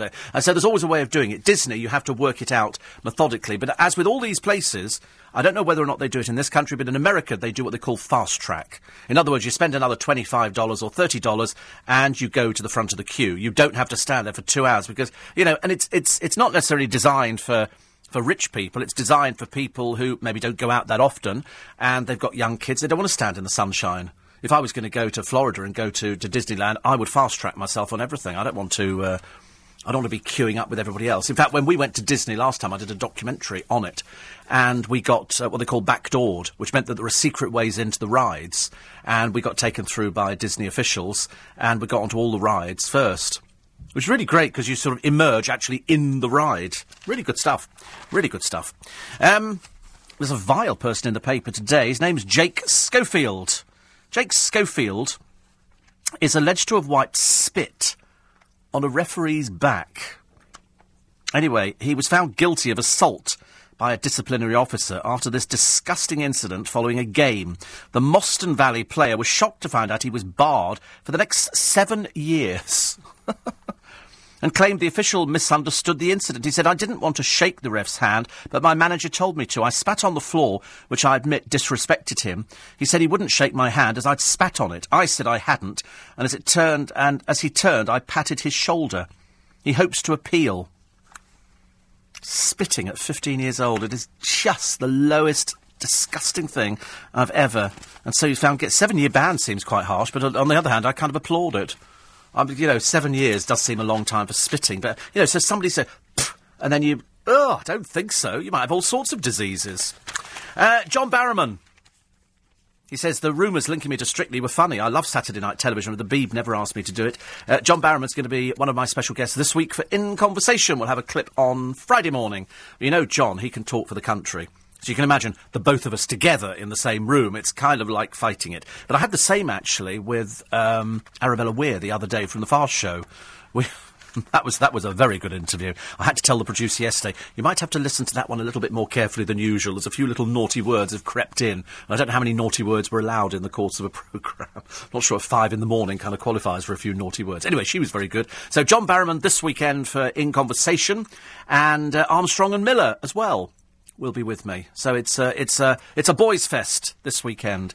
5 o'clock on Sunday morning, followed at 6 o'clock by Steve Allen live on Sunday, going through the Sunday papers, and then I'm repeated for In Conversation in the evening, just after Clive Bull and just before Duncan Barks. 84850 steve@lbc.co.uk.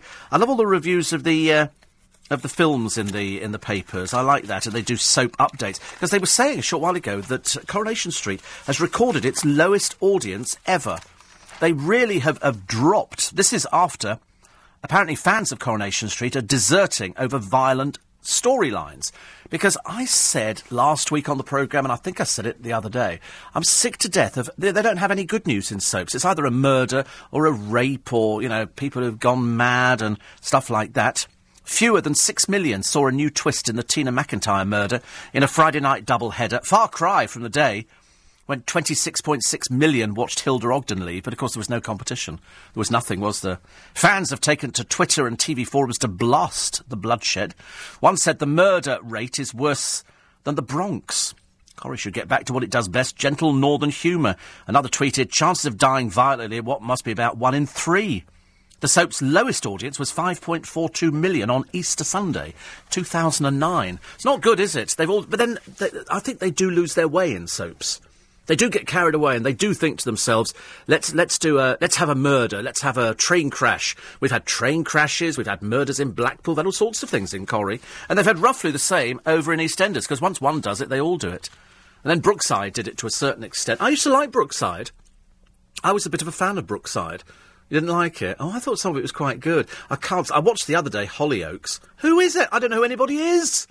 Nobody. What is going on there? There's obviously some gay storyline, which I haven't quite fathomed out. I don't know who's doing what with whom. And I think there's one bloke in it who's part of the gay storyline who used to be in Emmerdale, but I couldn't tell you his name. And then they've got a few people who've been in, I think, Hollyoaks for years and years and years. And then they've got lots of blonde girls. And that's about all I can tell you about that. I haven't seen anything else for it. There used to be so many good soaps on the telly, but now they've all descended into this dreadful, murders and stuff. I hate it. Absolutely hate it. It's absolutely awful. Also, Kevin Maguire is talking about the blundering duo, the bunglers who couldn't run a bath. I'd call for an inquiry into the botched inquiry, but the Tory ministers would get that wrong too. The government's foolish appointment of Baroness Butler-Sloss stank of bad judgment. We wouldn't ask the sister of South Yorkshire's police chief to investigate Hillsborough, so picking Butler-Sloss to probe a sex abuse cover-up was political stupidity, as fingers are pointed at her brother. She deserves credit for recognising the impossibility of her position, but Cameron and May should hang their heads in shame. They were wrong for weeks to block an investigation. When they were made to see the light by MPs and campaigners, the least they could have done was get it right. The chair of a sex abuse inquiry must be like Caesar's wife, above suspicion.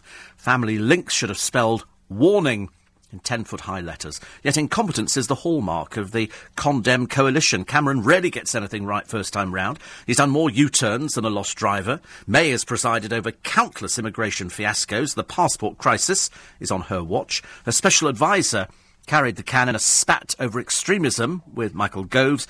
Abu Qatada's deportation was jeopardised when May mixed up her dates. The row over who heads the inquiry is denting the confidence of sex abuse victims. It's another heartbreaking howler from useless Tories unfit to govern. But of course you would expect Kevin Maguire to say that. He likes to be controversial. That's why I quite like them with Andrew Pearce. What else? I haven't seen that Michael Parkinson interview, says Ian Hyland, with the Olympic swimmer Ian Thorpe yet, but can somebody please tell me if it ends with Parky going, and you could get this free Parker pen just for coming out? That'd be quite a nice one, wouldn't it? Coming up now to 5:30. With the latest headlines, Lisa Aziz. William Hague is stepping down from his job as Foreign Secretary before... On LBC. Morning, everybody. Tuesday morning in London town, 29 minutes to 6. I only mentioned the time. I'm not really particularly interested in giving you a time check, but it's for those people who go, well, how much... Oh, I've got another 5 minutes before I've got to go. No, I've got to get up now. I've got to get up now because you've got to get ready. And it's all got to be good. Mark in Oz He says, you've gained another listener now, as our holiday to the UK is over. What a great city London is. Shame I never visited as often when I lived there. Must be a pleasure to work in Leicester Square. Not this morning, it wasn't. We had all the police vans out and everything. There was apparently some running battle going on. But I missed it, as always. Typical, isn't it? I always arrive, just when I'm prepared to sort of, roll my sleeves up and get stuck into all these things. There's blue flashing lights all over the place. So, no, not necessarily. In fact, we were recommending... In fact, Imran and I have decided, I think between us, I think he actually decided maybe they should close Leicester Square at night, and literally make it a no-go area. Close the club down and close everything down and just make it a nice, peaceful, quiet area. And we don't want any of these young... Don't they have work to go to? I mean, the amount of children out there, I call them children because mentally they are children, with hoodies on. It's slightly intimidating. But the police have to put up with this malarkey most days and probably most cities around the country. It's quite normal, I'm afraid. Read the comments about the steam mop, says Mark.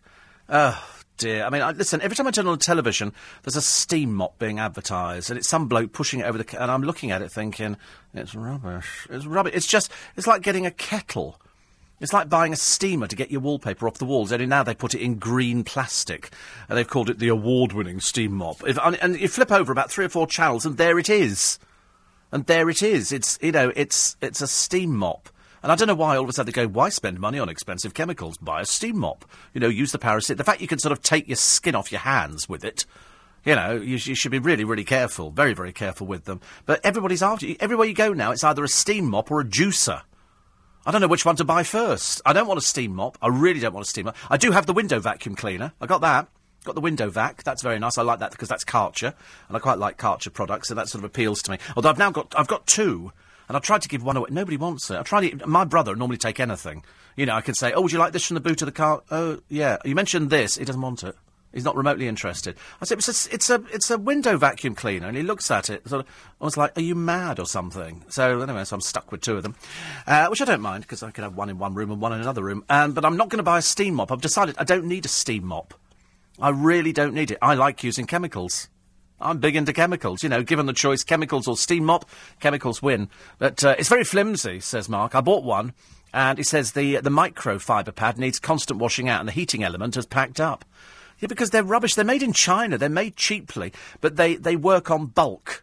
So in other words, if you go to the market, you will find them being sold there because a lot of market traders will go to China and they'll buy a container load, and that's all they'll sell all summer. They will be selling steam mops. And you see them on the telly at whatever they are, $39.99. They'll be selling them in the market at just under 20 quid. And he'll do a demonstration, and I've seen them selling them, shed loads of these things, because people want to buy them. And they see it on the telly, and then they see the same thing in the market, and they're buying it at, a much cheaper price. I'm glad you all liked the butterfly story yesterday. Somebody said that's why your boiler started working again, because you did a good deed. I do a good deed every day, actually. I turn up. I come to work. Some people don't turn up and come to work. Every day, I wake up and I come to work. You don't seriously think I enjoy setting the alarm for 1 o'clock in the morning and going, hooray! Actually, secretly I do, but I don't tell anybody that. I like to make them think it's a bit edgier than that first thing in the morning. But we did this butterfly. For those of you who didn't hear it, we were going to the V&A, and in the road I saw what I thought was a leaf flapping around, and I looked, and it turned out to be an exotic butterfly, big as your hand, and it had come from the butterfly house over at the Natural History Museum, where they've got this room you walk into with plants and hundreds of butterflies flying around, which land on you and everything else. And this, oh, you don't like butterflies? Oh, she can't. But she's got mice at home. Okay, now this is the second producer that I've had who's had mice, and I'm just looking around the studio for the little box, but. And she said to me, we think we've got a mouse. Anyway, so she's bought one of these things that emits a high-pitched noise. Not sure if it works, because she can't hear the high-pitched noise. But she's obviously got a fit. Like my last producer, I'd say to her, but I'm sure that under all the floors here, we must have mice and rats. And she goes, Stephen, stop it. And I go, no, there won't be many of them, but there'll be quite a few. Stop it! And I was reminded of that dreadful thing on the television where they went to this farm building, they lifted up this corrugated iron, and millions of rats...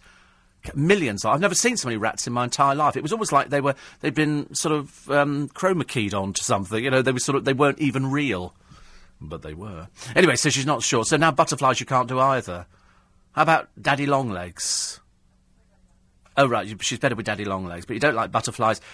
Oh right, you hate really? That is God. I thought is that because they might land on you and eat you? Yeah. It's unlikely, of course. Butterflies don't do that because they just like sweet things like honey and stuff like that and flowers. They're very gentle, but you mustn't pick them up by their wings. You must make them walk onto your hand, but I suspect you couldn't actually do... No. Could you do tarantulas or something, or... Oh, right. Oh, you do tarantulas. How odd, isn't it? There's no counting with this woman at all. Mind you, she does drink at 8:30 in the morning. I mean, what can I say? So I can't do snakes. No matter how many times people say to me, oh, this one's really safe. It's only got to look at me and its little tongue coat. That's enough for me. I mean, if one crawled in this room now... I mean, I've seen people trying to wrestle anacondas. And I look at them and I think, you're mad, aren't you? I wouldn't do that. I wouldn't want to go anywhere near snakes. And I see people picking them up and I think, no, because I remember the story once, and they had a picture of the paper of this guy, and he was holding the snake, and he poked his tongue out at it, and the snake stuck its fangs right through his tongue. So you've got the snake, which is practically looking at you, with its fangs through his tongue. And it's that thing that has frightened me ever since. So I now can't go... Anyway, not that I go near snakes anyway, but I've got listeners who enjoy snakes. Best thing on television at the moment, the Friday night dinner, Channel 4, really, really funny. I don't think I've seen that one. I never understand with these cooking programmes where they go around to people's houses and they've all got fads. Oh, I can't eat that. It's a cooking programme. Eat it. I don't want to eat. I can't eat that. What is it? I can't eat it, whatever it is. Is it okra? No, I don't do okra like that. Oh, chicken curry? No, I'm vegetarian. Do you have anything vegetarian? Yes. And what are these people doing on there? The answer is they're egotists. They want to be on the television. Most of them have got one or two screws loose, if not the complete set. And you watch them on the television, and then they cook. And you look at... I mean, sometimes the food is actually quite nice, and then people go, did you really make this? And they go, yes. How did you make it? And they always quiz it, don't they? Because sometimes it's good. Biggins went out and bought his pâté from a shop. It was so much easier to just do that and then put it into his own little ramekins. But he's always very good at things like that. Actually, talking of Biggins, there was a very funny review of this cooking programme, this MasterChef thing, which I admit I have not seen. I admit I haven't seen it, only because there's other things in my life going on, like the boiler and stuff like that, and other things, and so I've not really watched it, but I enjoy reading all the critiques of it, because I love reading what some of the TV critics say about these programmes on the television, because I sometimes think, are they watching the same programme that I'm watching? Because sometimes they get a completely different slant on it, and sometimes it's actually terribly, terribly funny, and sometimes it's actually quite sad, because they seem to like programmes I don't like, but then other programmes they like I can't stand. Yes, it's Ali Ross, actually. It's Ali Ross. Right. I'll read this to you because it's very funny. And he talks about Thursday night. Our semi-finalists have arrived in Warwickshire, and here they are. Greg Wallace, that marvellously talented and very funny man, and he here has got some real giants of the stage. Amanda Burton, Emma Thompson's sister, Ewan McGregor's mate, Charlie Boorman, Wayne Sleep and Biggins. And he says here, so you have to wonder what the thinking was behind the inclusion of rich, flaky faggots in the potluck recipe round. He says, thankfully a minor international incident was avoided when Jodie Kidd stood behind the offending box, which meant the big shock of the MasterChef week was actually provided by the guest judge, Rosemary Schrager, with the announcement, Liverpool tarts are short, crusty and bitter. Because to me, they'll always be Atomic Kitten. And, because every time you see Rosemary Schrager, you do think to yourself, eat more at the salad bar. Do eat more at the salad bar. And she used to appear with amazing regularity on the Alan Titchmarsh show. And every time she used to come on the I used to throw things. Because I couldn't stand her. Because she used to do a programme, I think, from ladette to lady. It's where they take a lot of sort of scubby people from some council estate somewhere and try and turn them into sort of people of note. And it doesn't really work. It's, silk purse, sow's ear. You can't do it. It's like Cheryl Cole, she's always going to be Cheryl Tweedy, isn't she, to everybody in the country. No matter how many times she tries to reinvent herself and try and make out. As I say, I cannot wait for the meeting of the two families. That's going to be so hilarious. It's going to be like the Beverly Hillbillies meets royalty. It's going to be like that. And here come the Tweedy family. Why, this is my brother. Hello, love. How are you? You could just see it. Oh, it's going to be a disaster. Cheryl tried to give the impression that she's quite cultured, whereas in fact she's not at all. Michael, who's James O'Brien's producer, always up early in the morning, actually. Everybody gets up earlier and earlier. And no, I couldn't, Michael, unless I was pushed. You'd have to ask very nicely to get me to handle a snake. I have held a snake before, because a friend of mine used to work the Hippodrome years ago, and he used to walk around with a snake round his shoulders. He used to keep it at home in this vivarium, and he got it out for me one day. And I remember thinking, please don't... And this thing was enormous. I mean, it was thicker than my wrist. It was huge. And I said, what does it eat? Trying to maintain an air of interest. But in fact, I couldn't really care less. And he said, it eats dead mice. Oh, lovely. And what else? Oh, sort of day-old chicks. Oh, lovely. You think, has it ever had jelly and ice cream? You know, would it do that? But of course, snakes are deaf. So you could happily take them round nightclubs where the music was studied. It wouldn't make any difference to them at all. And people used to come and touch it. I mean, I used to absolutely send myself into another area because I absolutely hated it. And the smaller they are, the worse they are. Because they had one in the jungle the other day. It was only about 4 inches long, and it was bright orange. And I remember thinking, somebody said to me once, if an animal is covered in a bright colour, it's to be avoided. It's as a warning to other animals. Don't eat me, because I'm not going to taste very nice. 84850. How do foreign people check into hospitals for free treatment, says James? You just walk into A&E. You just walk in. You don't need to be referred by a GP. You just walk in. You go into A&E. I can walk into any A&E and say, I've got this. A friend of mine went in the other day, and he said, I think I've got a heart problem. He said, I can't breathe properly. And they rushed him through straight away. You don't need to do anything at all. You don't need a referral to go into hospital. That's the whole idea. Yeah, he was all right, yeah. But you don't need a referral now. You could just walk in and go, I don't feel very well, and somebody will see you. A nurse will either come out, so that's it. 84850, steve@lbc.co.uk. This is a very odd story. I'll bring you in a moment, actually, because it's the story of a prison chief who threw a jailbreak-themed party to celebrate her slasher thug daughter's release from the Nick. I mean, this one you couldn't make up. A prison chief who threw a jailbreak-themed party to celebrate her slasher thug daughter's release from the Nick.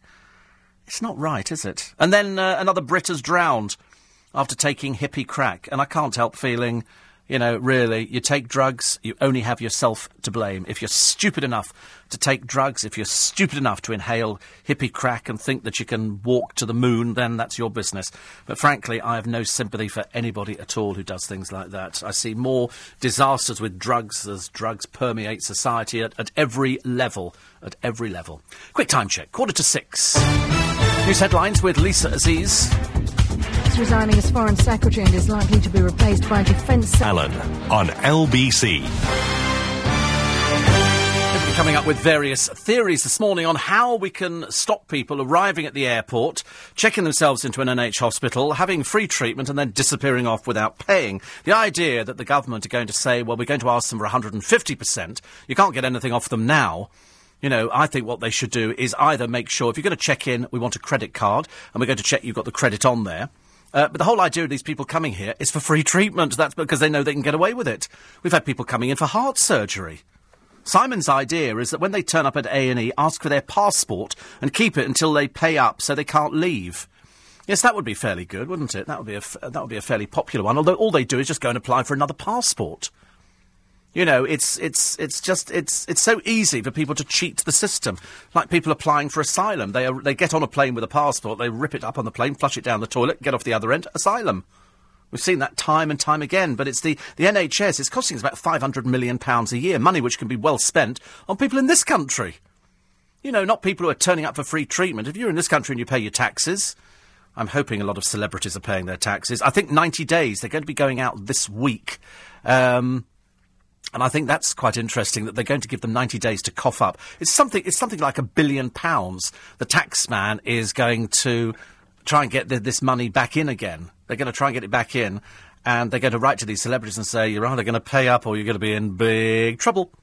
And I think they will have to. It'll be interesting to see which names are in the frames. It's supposed to be confidential, but I bet you anything, people will actually sort of try and get away with it. So here's the story of the prison chief who threw... A prison chief, bearing in mind these words here, who threw a jailbreak-themed party to celebrate her slasher thug daughter's release from the Nick. Rosie Hughes and twin Tamsin, who gave her a false alibi, wore lag-style stripes to the do at her mum Amanda's home. Mrs. Hughes now faces a prison services inquiry. She was second in command at a women's prison in Derbyshire as Rosie began her term there for a razor blade attack on a 22-year-old love rival. She's since become deputy governor at another jail. Rosie was high on booze and meow-meow when she went to her victim's home where she punched her and slashed her forehead. Jailed for 44 weeks, but was home at the weekend after serving half her sentence. A second former family friend who asked not to be named says, "I can't think what a woman in Mandy's position could have been thinking. She's the deputy governor of a prisoner and celebrated her convict daughter getting out with a jail-themed party. It was taking the mickey. God knows what the bosses will think about it." And so these two ugly daughters posed on Facebook where Tamsin bragged about the Rosie Hughes prison break welcome home barbecue.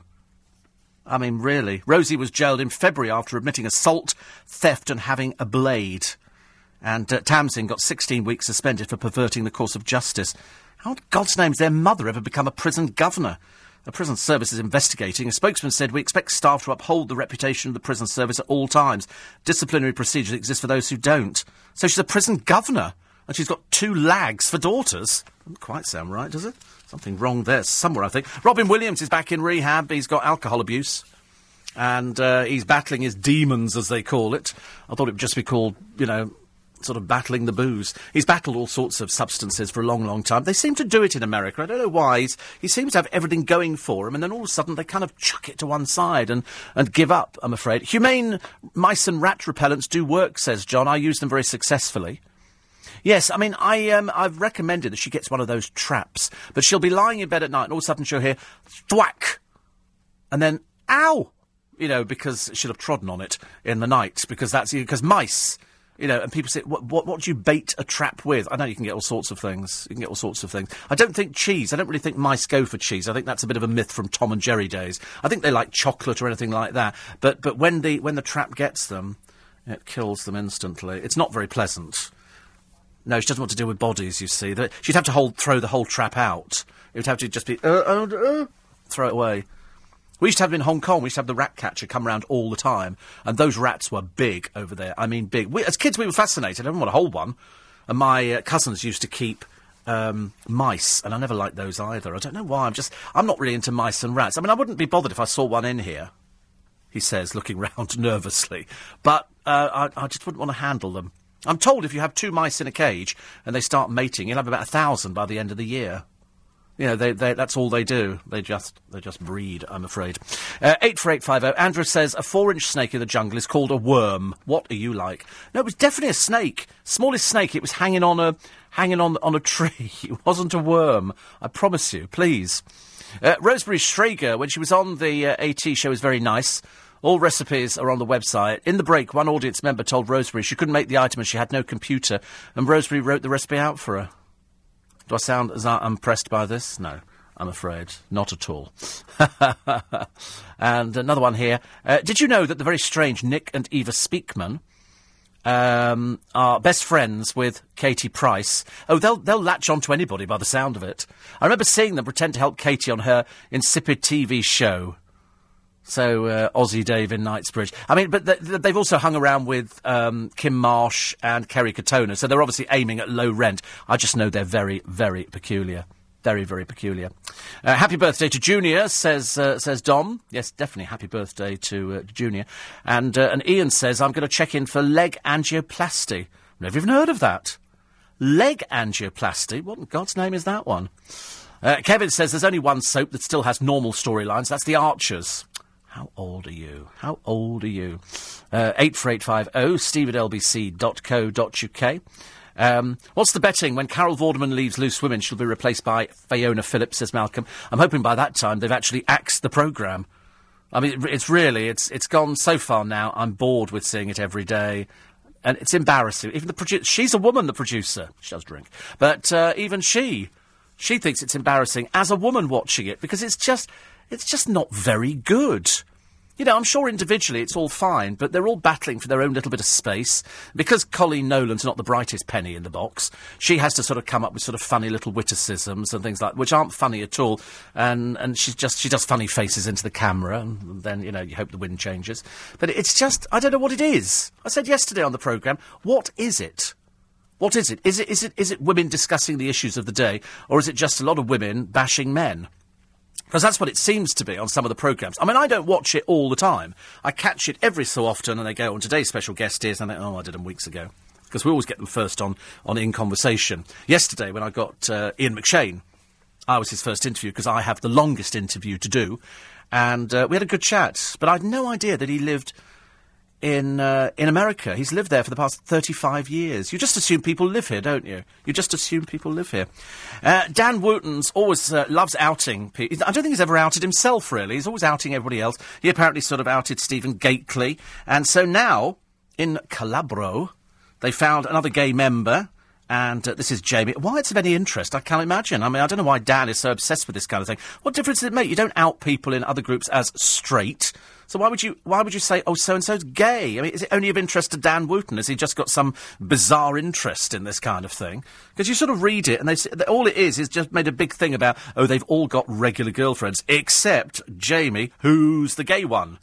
You know, perhaps they should paint him pink or something and give him a handbag to hold. I just don't understand why that's of any interest. They're a singing group, Dan. Are you obsessed with it? Are you single? I'm suspecting that maybe you could be, actually. I think more at the salad bar. I mean that in a caring kind of way, as you can imagine. I like the story of a boy who impaled his arm, wait for this, on a door handle. How do you impale your arm on a door handle? It's a horrendous picture. William Tattersall is 12. He was running down a hall when his left arm caught the handle and got stuck. It's gone right into his arm. The handle I mean, you'd have to be running at some pace with your arms out, I would have thought. Anyway, the family are now changing the handles. I should think so too. I'm not changing the boiler, though. I'm not changing the boiler. I'm looking at the pictures inside the salvage cruise ship. The corridor, the dining room, the bar, the lounge. It's the Titanic all over again, except this is a more recent ship, and the Titanic was, 90 years ago, whatever it was, and is only fascinating in the fact that it resides 2 miles down at the bottom of the ocean, and we're all fascinated by the Titanic. We're fascinated by the history of it. We're fascinated by the story of it. We were fascinated by the film and the fact that they've been down and they've photographed the ship and they've gone into the corridors. And I've been to the exhibition in Vegas, which has got, it's got sheets from the Titanic. It's got cutlery. It's got the photographs. It's just amazing. And then it's got a huge piece of the side of it, which they brought up from down there. It's called the Big Piece. And all the way through, you could just hear dripping water. Dripping water. 84850 steve@lbc.co.uk. There's a history fan who's in all the papers today who haggled the price of a tatty tool from £6 to £3 at a car boot and then found out it was an Egyptian mallet. 4,000 years old. 4,500 years old. So this tatty tool, he got it for £3. How much do you think it's worth now? £4,000. £4,000. Martin Jackson bought the wooden maul, used to carve temples, from a stall of broken stuff you'd be ashamed to throw away in Northumberland. And he's very happy with it. He's very, very happy with it, and he says it's absolutely fantastic, and he's going to sell it to pay for study trips to Egypt. So there you go. Every story has a bright, shiny lining, ladies and gentlemen. It's LBC.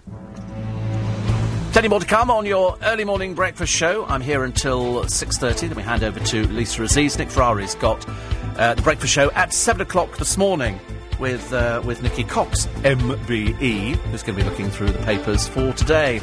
All the papers running with the cabinet reshuffle. The headline for the Telegraph: Hague out in cull of middle-aged white men. Cheryl Cole plans to drop the name of her ex-husband Ashley and take the surname of her new partner, so she's going to be Cheryl Fernandez Versini. Keira Knightley says she was out of her comfort zone, taking her first major singing role in her latest film, Begin Again. And we've got more weird and wonderful stories from the papers. This is LBC. I'm Steve Allen. All of that and more is next.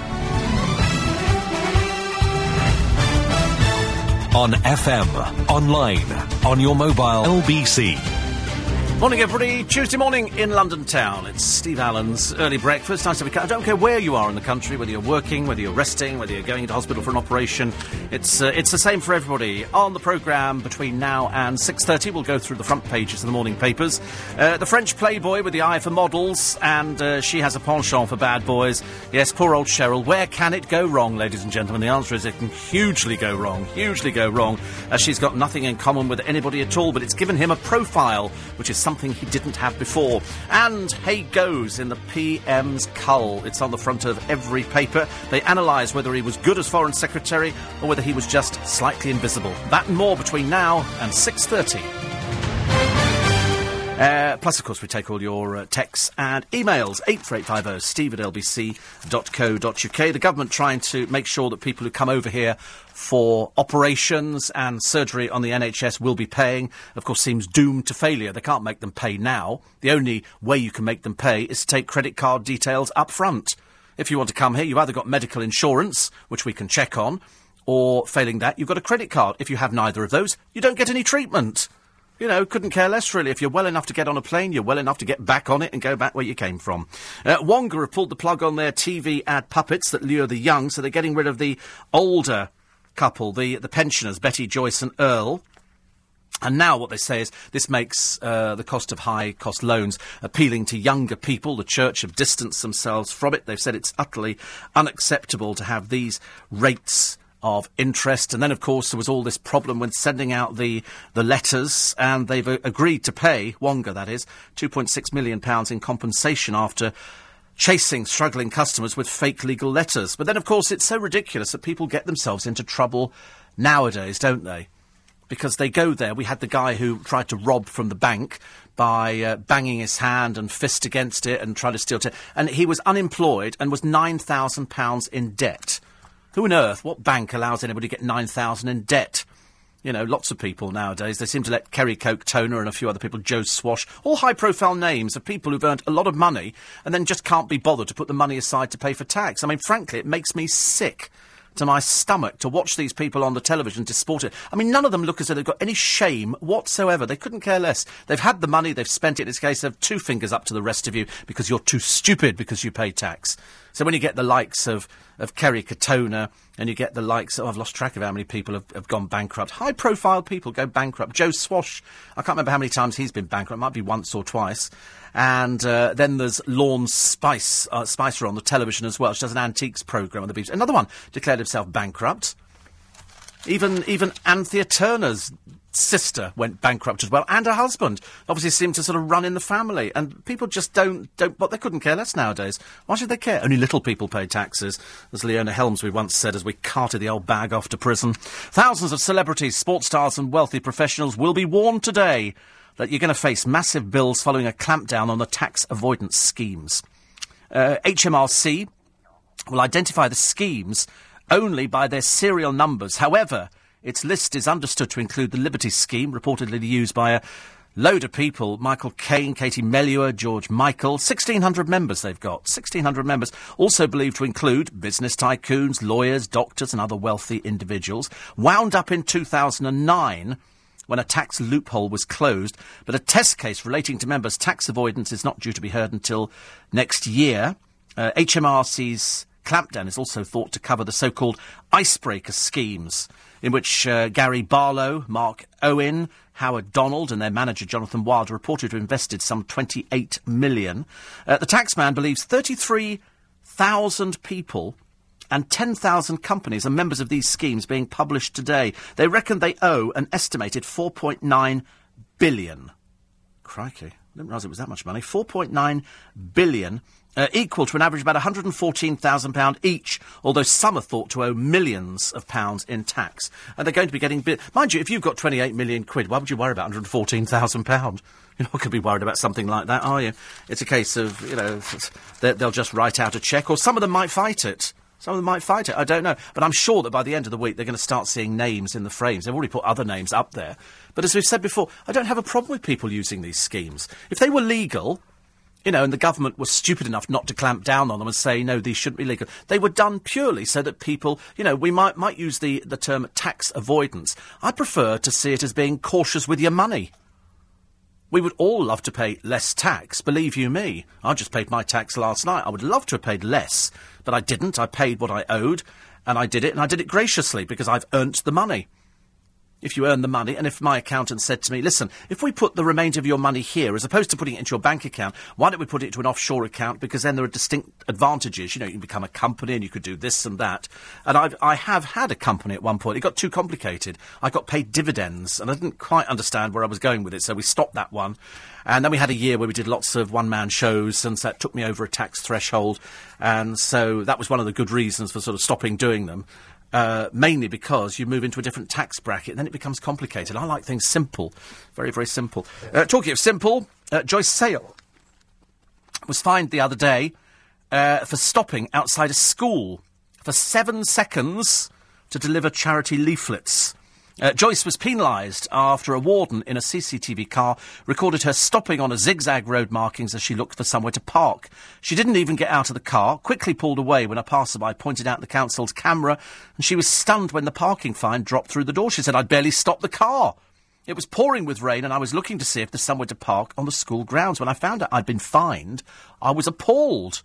It's another way of making money. I must admit that I stopped outside the school, but if you look at the incident as a whole, it's truly unnecessary. Yes, I mean, I quite understand exactly where she's coming from, but zigzag lines are a no-no. Not for 1 second, not for half a nanosecond, zero. It doesn't matter whether you're looking for a parking space or anything, you should not have stopped on the zigzag lines. Now, I realise that for 7 seconds it seems a bit harsh, and somebody goes, "Get off, get off! There's a car over there, he's photographed you, you've been seen on it." She is a responsible driver, you know, she's 71, but if you do it... In New York, they have signs up on the side of the road. Don't park here for 5 minutes or 5 seconds. It's no parking. What is it about the word no? You're not understanding. She said she'd never been in trouble before. You're not in trouble. You've just parked in the wrong place. You do not park on zigzag lines. I'm sorry, it's you know, it's the law. All the hours of work chasing this must have cost them more than 70 quid. No, hardly any hours at all, darling. They do it in seconds. In other words, they take a photograph of your car, the number plate. They've got your address up there immediately. There's no hours of chasing it. They just get your address and they send it to you in the post. Simple as that. I mean, you know, Birmingham City Council have said that drivers have the right to appeal. In this case, the process has been followed and the notice upheld. We'd like to point out that the safety and well-being of those travelling to and from schools is paramount, and that parking restrictions, including zigzag lines, are important safety measures. Yes, I absolutely agree.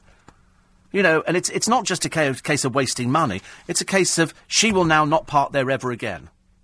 Because if they just said, listen, you get a warning and there's no fine, what deterrent is there? I don't care whether she's 71 and a retired, you know, what is she? She's a retired something. A retired care worker. What's that got to do with it? You know, she might be a funeral director. Who cares? It makes no difference what she does for a living or what she did for a living, or whether she's responsible, or whether she's ever been in trouble before. She broke the law. The law is, do not park on these double lines. Not for any time at all. OK? So, you know, don't start waving what you do for a living. Nobody cares. You know, you could be somebody who helps sort of the poor and disadvantaged in Sellyoak. Doesn't make any difference to me. All it means is, you know, people get stopped by the police all the time, and every time they've got an excuse. Oh, I was only doing this. Police officers the other day stopping people not wearing seatbelts. Why are you not wearing a seatbelt? I don't like wearing it. It's uncomfortable. Put it on. It's the law. It's the law. People don't seem to understand, do they? So whether you're 71, 190, Joyce, you broke the law. 7 seconds, 1 second, you broke the law. I mean, surely even you must realise you don't stop on zigzag lines. You know?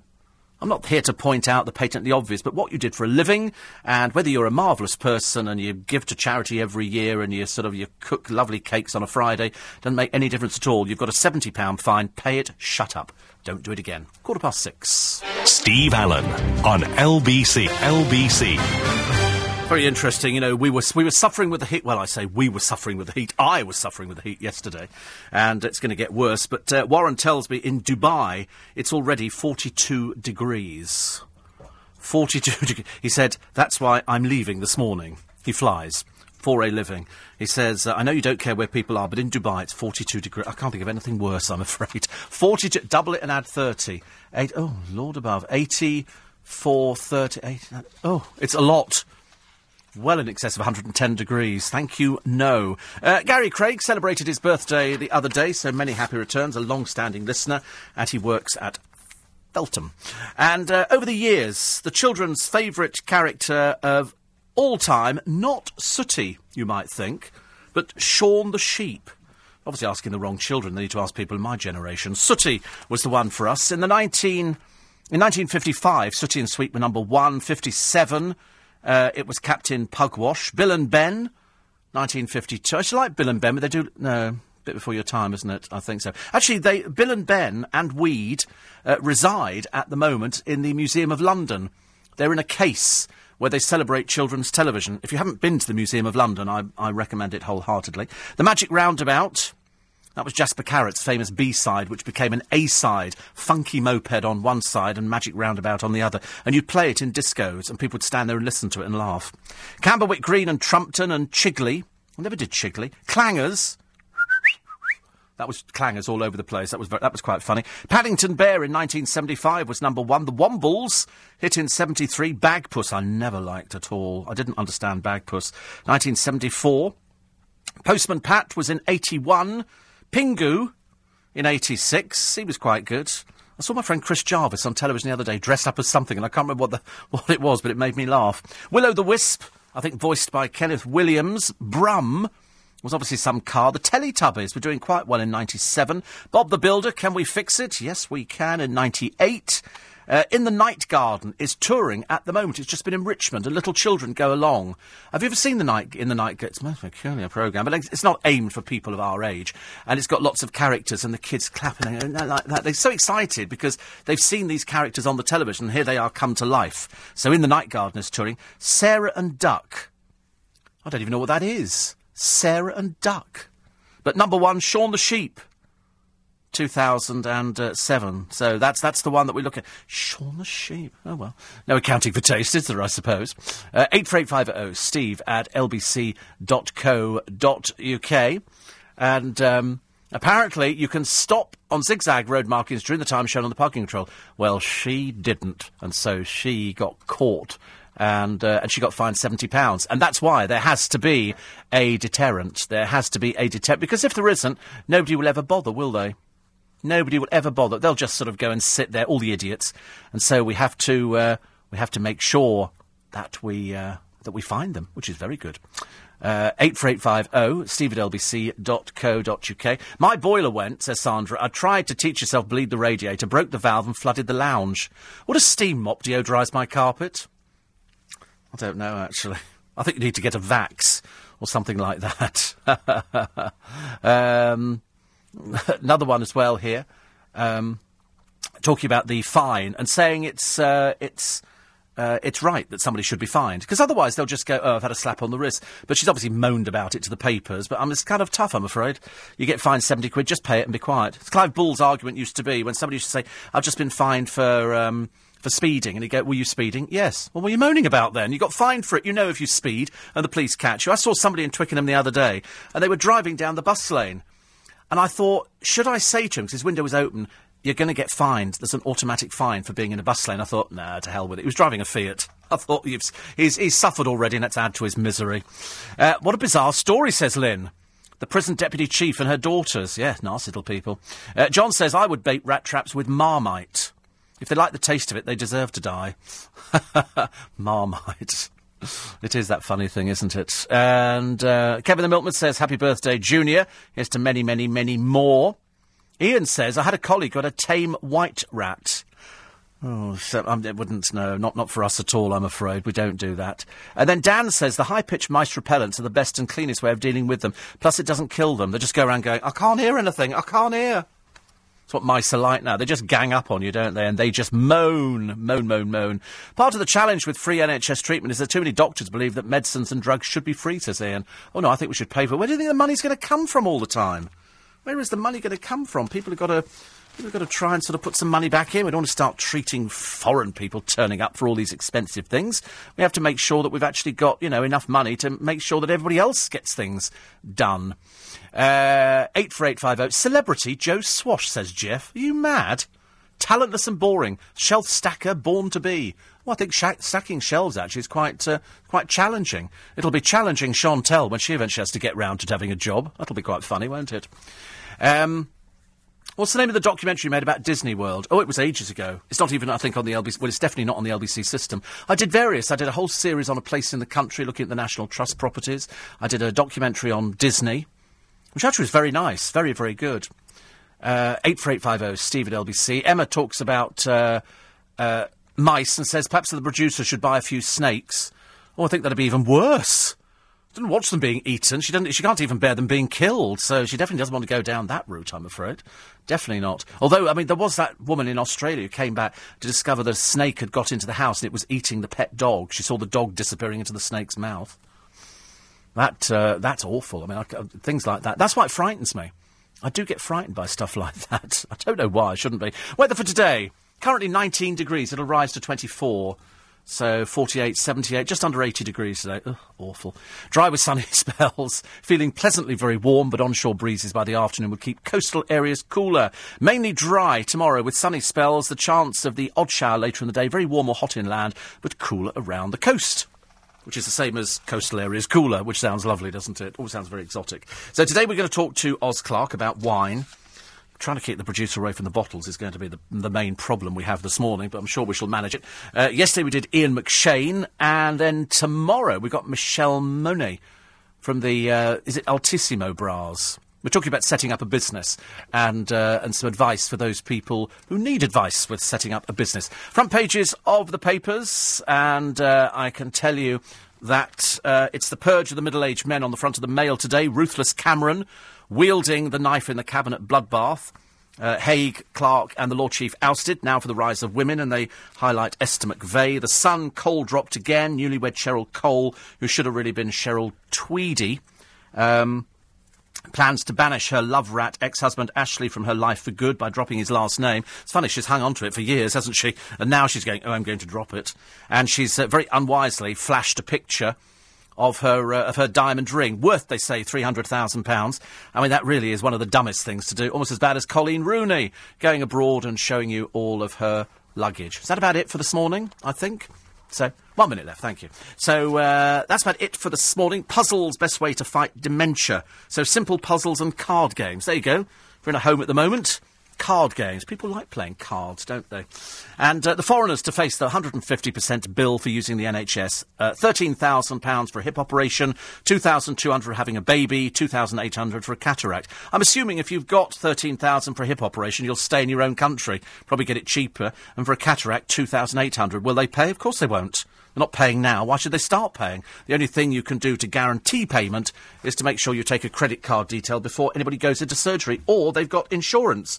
But the whole idea of them coming here is because they know they won't have to pay for it. They just skip out of the country. I don't know why the government don't see that. It's patently obvious to me. You take a credit card and you get the details.